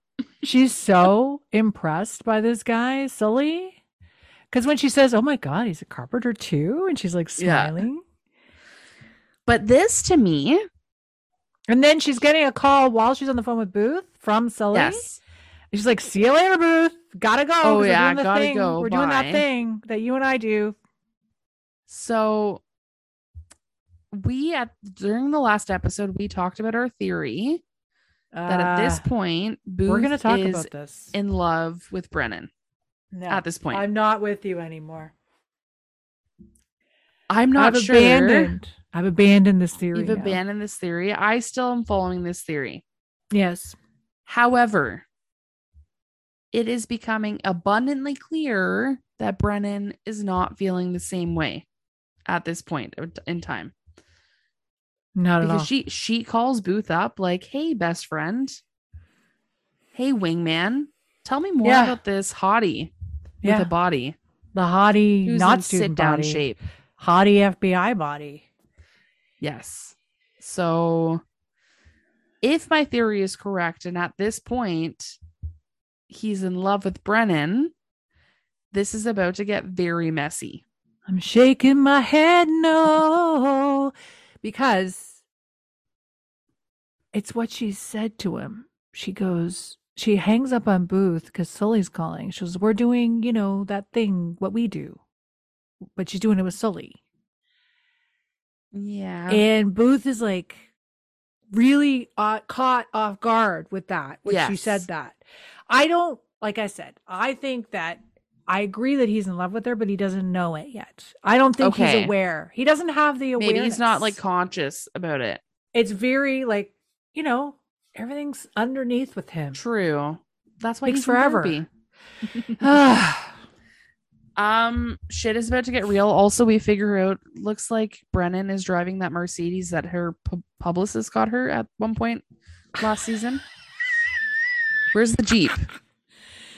No, first we find out that once Brennan finds out that Sully's a master carpenter and they meet up at the Iguana Club to talk to Monty, she's joking around with them. There's a photo. I could show you her face when they are flirting. Her face. You go on and talk about this scene, but I will show you her my God. face. So they show up in their individual cars, which is interesting because with Booth, he's constantly picking her up. A control freak. Yes. Whereas this time, so they're meeting there. And they're taking a look. They're walking over to the Iguana Club, and Sully takes his gun out. He's telling her, follow my lead. And then they notice his car being Monty's car. The door's open. The driver door is open. And they start seeing blood. There's a blood trail, and they rush over to Monty's body that's laying on the ground there. And Brennan checks it for a pulse, but there's no pulse. So apparently they arrived there too late. Unfortunately, he is dead. That's all. Unfortunately, he died. So I don't know how long he's been there. It seems R.I.P. Alex Winter / Monty Gold. Yes. He's gone. There's blood everywhere, like handprints. Like, looks like he got shot by the car and then tried to get inside or something. Yeah. It's too bad they didn't have better cell phones or something. You could have called 911. Yeah. Not a great situation. Obviously was taken off guard. It seems. Exactly. We do end up back. Oh yeah, tell me.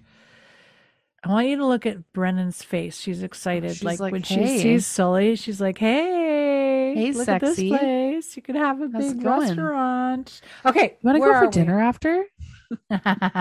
So we're back talking about the case basically. And we think that no, we're in the FBI interrogation room now because Monty Gold was found dead. So, and they assume for some reason that it was the priest Isaac that was there earlier. Yes. Because I don't know how they came to this conclusion, but I'm not sure either. It was him. They assumed it was him rather than the other two wingmen, which was I thought that was interesting. Lloyd. Could it not be Lloyd? Anyway. No, Lloyd and Eddie are too loyal to Monty, but but I guess it would be introducing another character if it were anyone else, I guess. I guess. So they bring Isaac in for questioning because they think he might have been the culprit because of his judgment of Monty. Yeah. And then during the interrogation, of course, we learn like Isaac is a Bible thumper and he's, quoting scripture, or is he? I don't know. And then He's not. he's quoting movies. We know that much. Shawshank Redemption. Exactly. So then Brennan gets a phone call during the interrogation, leaves the room, and starts talking to Angela. And this is where Angela like fesses up. Like she feels like she made a mistake and she thinks that Brennan has the wrong man when it comes to Monty Gold's killer. Yeah. And she says, I made a mistake. And I was like, how so? I could not. And I went back and rewatched the scene again at that point. Like all she did was agree that Monty was an asshole, but she didn't tell the father that he did it or anything. I don't think she made a mistake. I think she did a phenomenal job sticking with her confidentiality agreement, probably with Jeffersonian, telling him, I'm sorry, I can't tell you anything. I'm sorry, I can't tell you anything.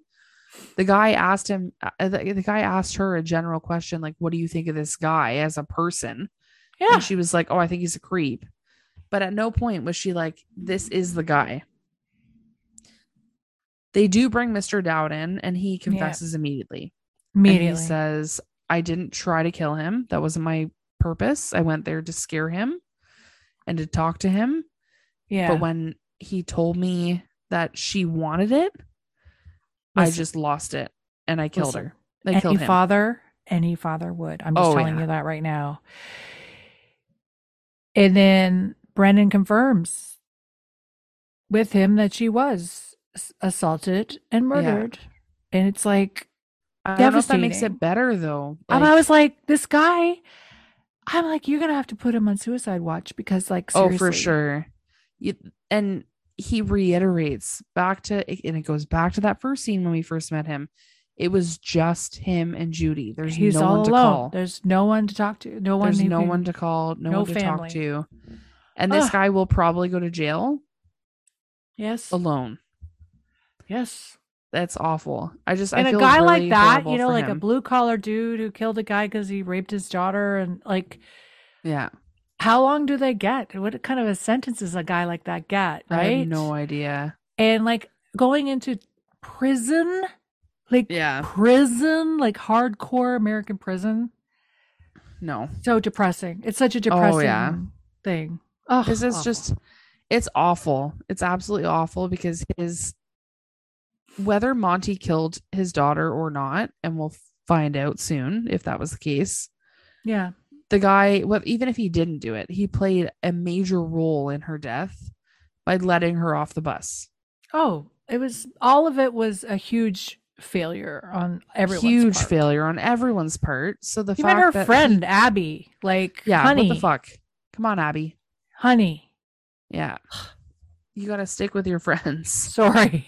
No, she's a bad friend. And thank God we don't hear from her for the rest of the episode, which is kind of nice. But that's, anyway, all in all, Brennan and Sully are back at the lab.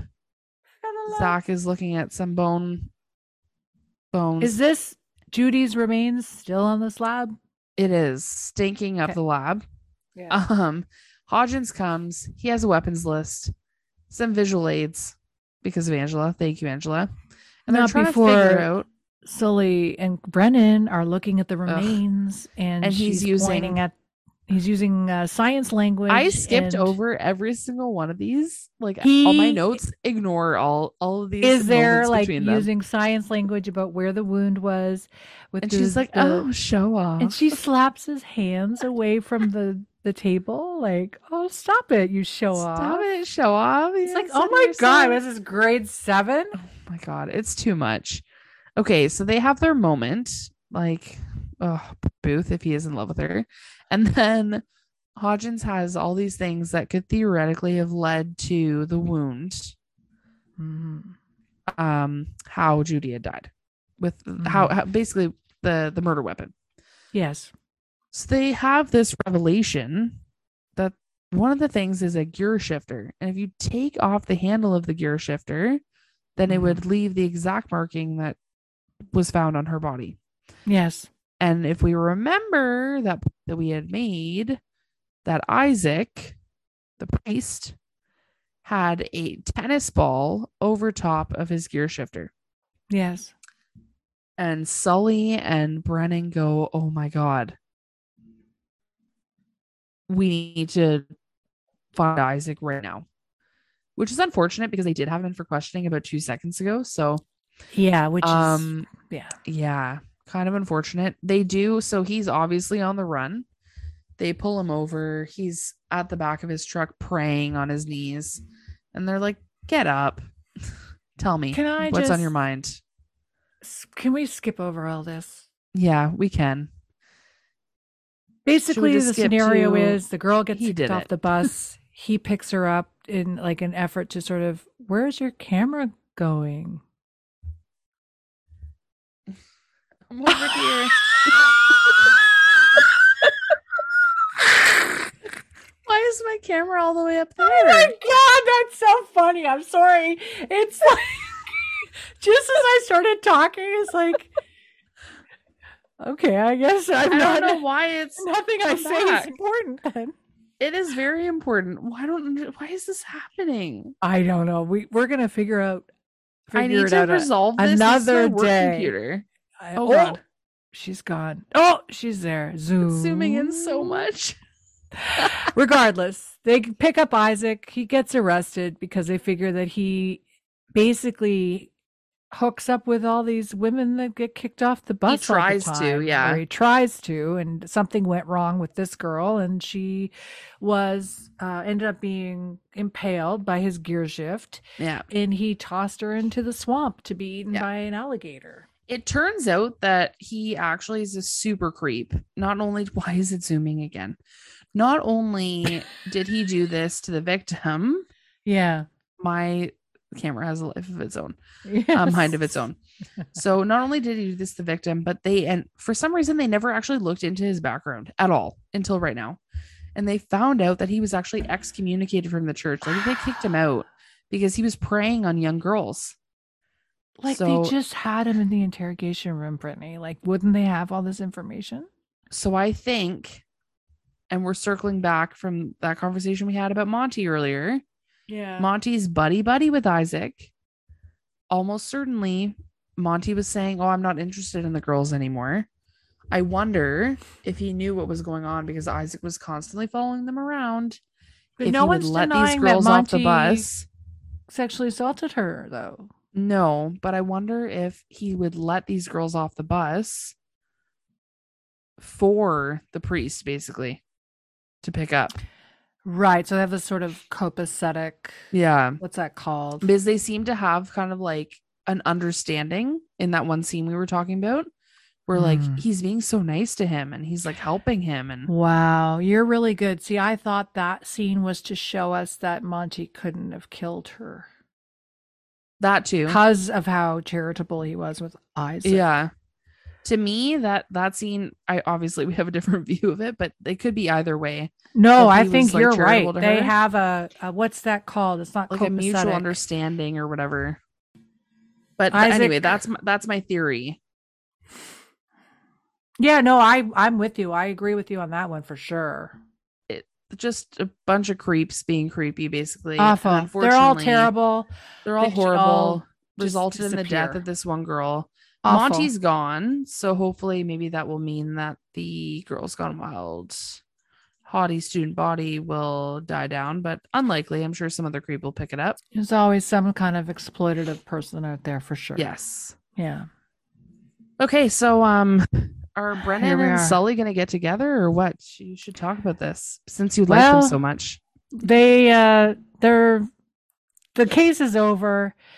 Brennan's sort of mulling over how dissatisfied she is with the result of this case because she usually likes to feel good about solving these cases, but she just felt really drained by it.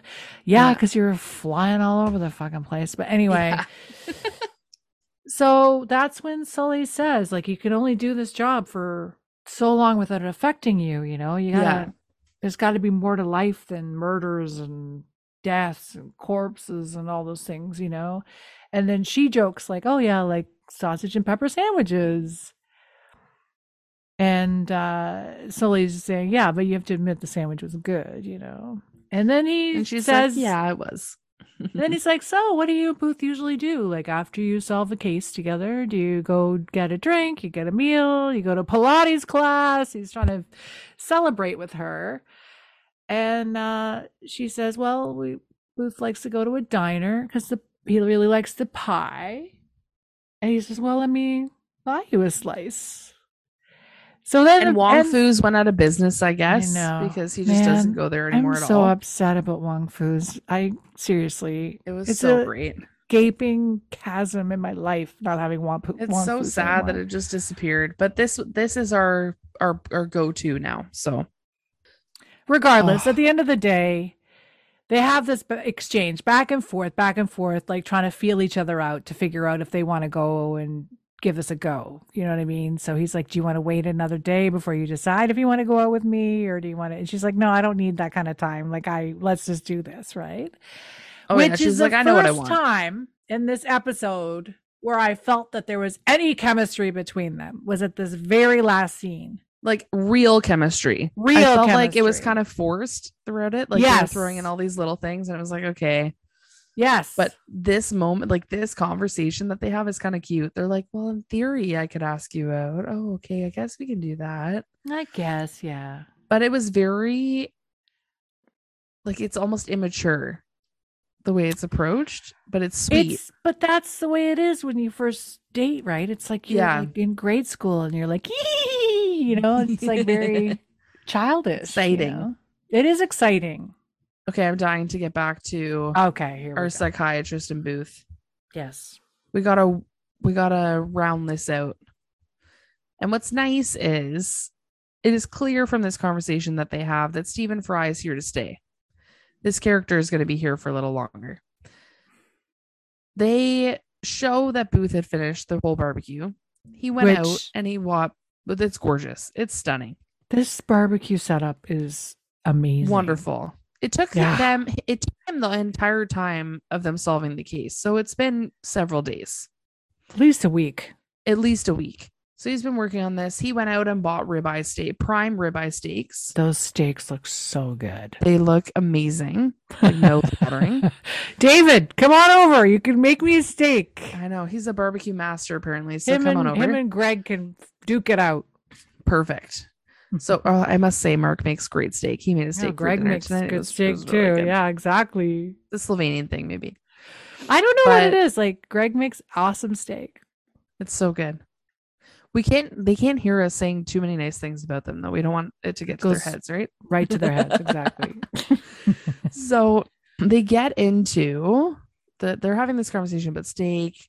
He's saying, well, I'd rather learn how to do it through trial and error, whatever. You don't have to make these steaks. Booth is a little annoyed. And then boom, the psychiatrist asks him a question. He's asking him, how many people have you killed?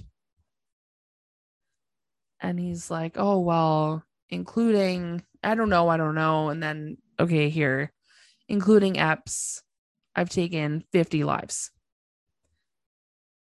And Gordon Wyatt tells him, but you didn't kill Epps. So why are you including him in your death count, your kill count? And this is the first time in this entire episode where Booth seems to actually have kind of like a breakthrough or a moment where he's actually thinking about what the doctor's saying to him. As you can see, like, and he tells him, like, I don't know why I'm including him. Mm-hmm. I don't know. I don't feel like I didn't kill him. And ultimately, the doctor also feels that he's having this breakthrough and he does sign the papers. But Booth is not as excited by him signing the papers as we thought he would be this whole time. Yes. What do you think? Like you said, it's the first time Booth's having like a real moment of humility. True moment. Yeah. A moment of humility where he finally says, he's not sure if he let go of Howard or if he let go or Howard let go. He can't remember it. He can't seem to really grasp exactly what happened when Howard died. I love the shirt he's wearing. First of all, I love it. It looks so good on him. He looks very He hot. looks great this whole The episode. stubble on his face is giving. It's like everything is working for me in this particular look that he's having right now. But it's like a totally different, it changes his whole vibe, like when he comes out with it. And I'm telling you, Booth is very attractive when he's humble. He's like, it's so attractive when a man goes, I don't know. And that's what Wyatt's saying. Yeah. That's what I want to hear. I want you to say, I don't know. Yeah. Because the worst you could do is walk around thinking you know everything and you control everything. And it's when that moment when he doesn't have control and he doesn't know something, he can admit it. Yeah. That's humility, that's sincerity. It's that's what he was looking for. It's genuine. Yeah. Which, I don't know. This is a very vulnerable version of Booth, which we haven't really seen before. I really like it. I love it. That's not true. We've seen him vulnerable a few times, I think. A few times, but not without Brennan. Right. That's right. I was just thinking he's very vulnerable, like with her, like he'll be honest with her about his feelings, or he'll be honest with her about what he thinks of her, you know what I mean? Or whatever, a situation. Yeah. But this is like a breakthrough outside of her, which for is him very personally. Interesting. Yeah. Well, she's off about to have a fling with this Sully guy. Doesn't know that though. Not yet.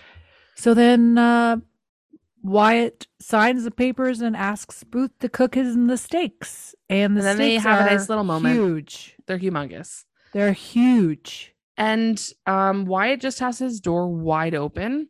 Obviously, he's rich because he can just air condition the world. So there's that. Like, that's why he only needs to have one patient at a time. Yes, well, we'll talk about that at some point. For sure. I look forward to seeing more of this character. Honestly, I forgot he existed in this Bones universe.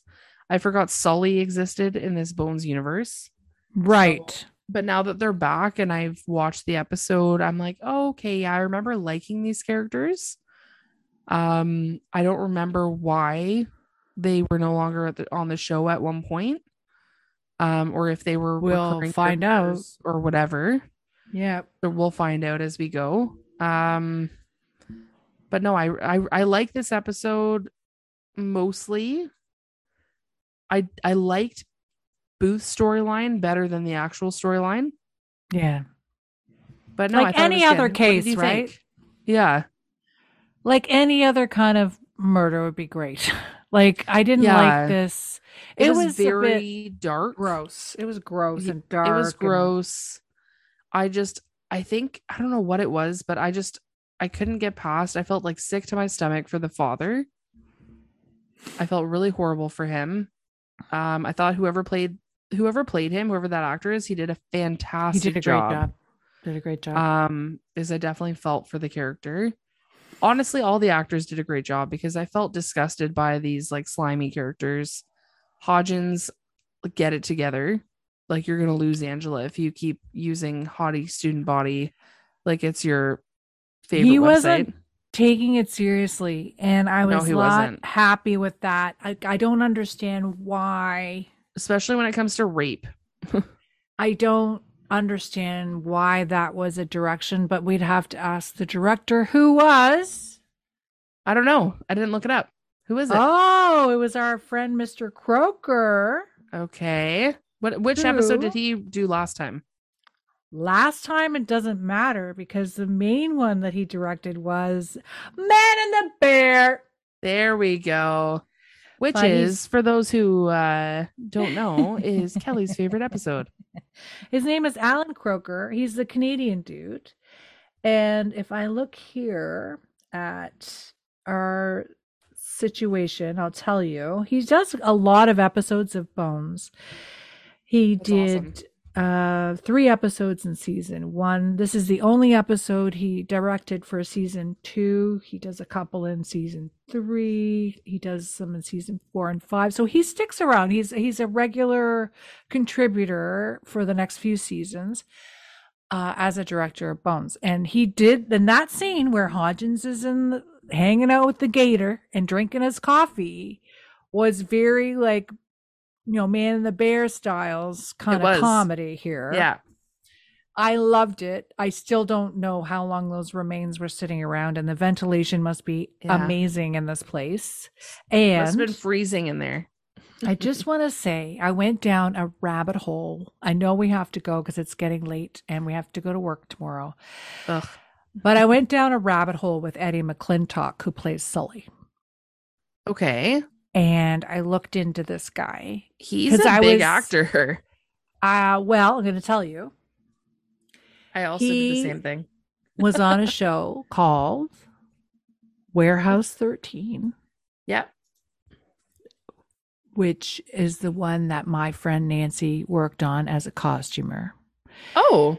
For 5 seasons. And she also knows one of the directors of Bones. I think one of the directors of Bones from season 1 also directed an episode of Warehouse 13. So my joke was that I'm so few steps. I'm this close to David Boreanaz. Like, so close. So many people removed, right?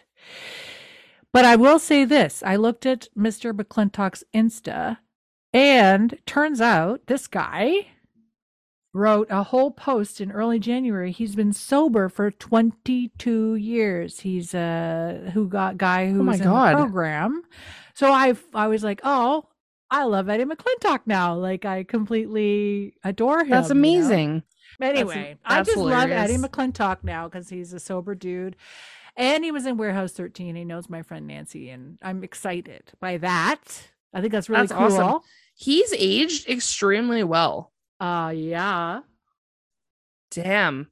Yeah, it's because he's friggin' sober. That's why everybody looks good when they're sober. Because my mom was like, "Oh, she was asking me. I was like, oh yeah, she's married to Greg."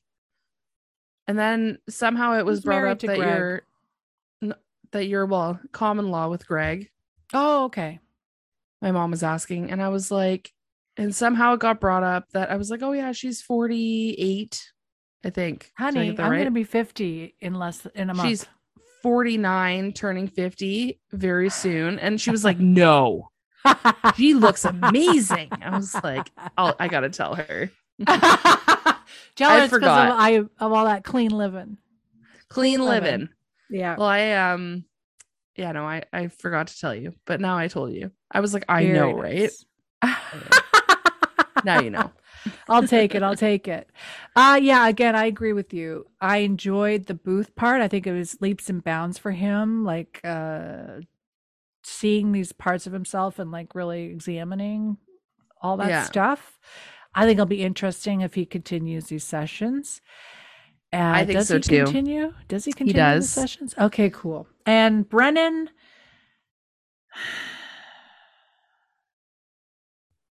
I don't know. Like I said earlier, I think that we'll talk next episode. I'll have to see the next episode, but I just think like you're right. She has no concept. No, she has no idea. But you know what? That's Booth's fault, okay? Like if he should communicate. That's the issue. He's got to go to therapy to learn how to communicate, and then he can tell her how he really feels. The next episode is not good. Anyway, do we have Remember to I told you? What? I was like, oh, just when you watch, I mistook the next episode for this one. Watch the next episode and then text me. All right. Well, I text you for every episode, so yeah, but for this one, like for sure, text me. When I'm watching it, it's like I'm live tweeting you. I love it. Oh my god, I can't believe this has happened. Like, oh my god, I'm like, I know, right? Oh my god, this is so stupid. Like the last one was like, fuck, she should have broken up with him. Blah blah blah. I was like, oh my god. Oh yeah. And then I thought it was my own idea when we were talking about the episode. I was like, yeah, she should have broken up. No, we were talking. It's fine. Oh my god. Oh, it also is 11:55. We should definitely. We gotta go, baby. We gotta go. Anything else? No. Okay, good. So thank you. Thank you for joining us for this episode of Squintcast. See you next time. See you next time. Bye. Thank you for listening to Squintcast with me, Kelly Booth, and your new friend, Brittany Elsner. The Bones theme is performed by The Crystal Method. They can be found on Instagram and YouTube at The Crystal Method and at thecrystalmethod.com.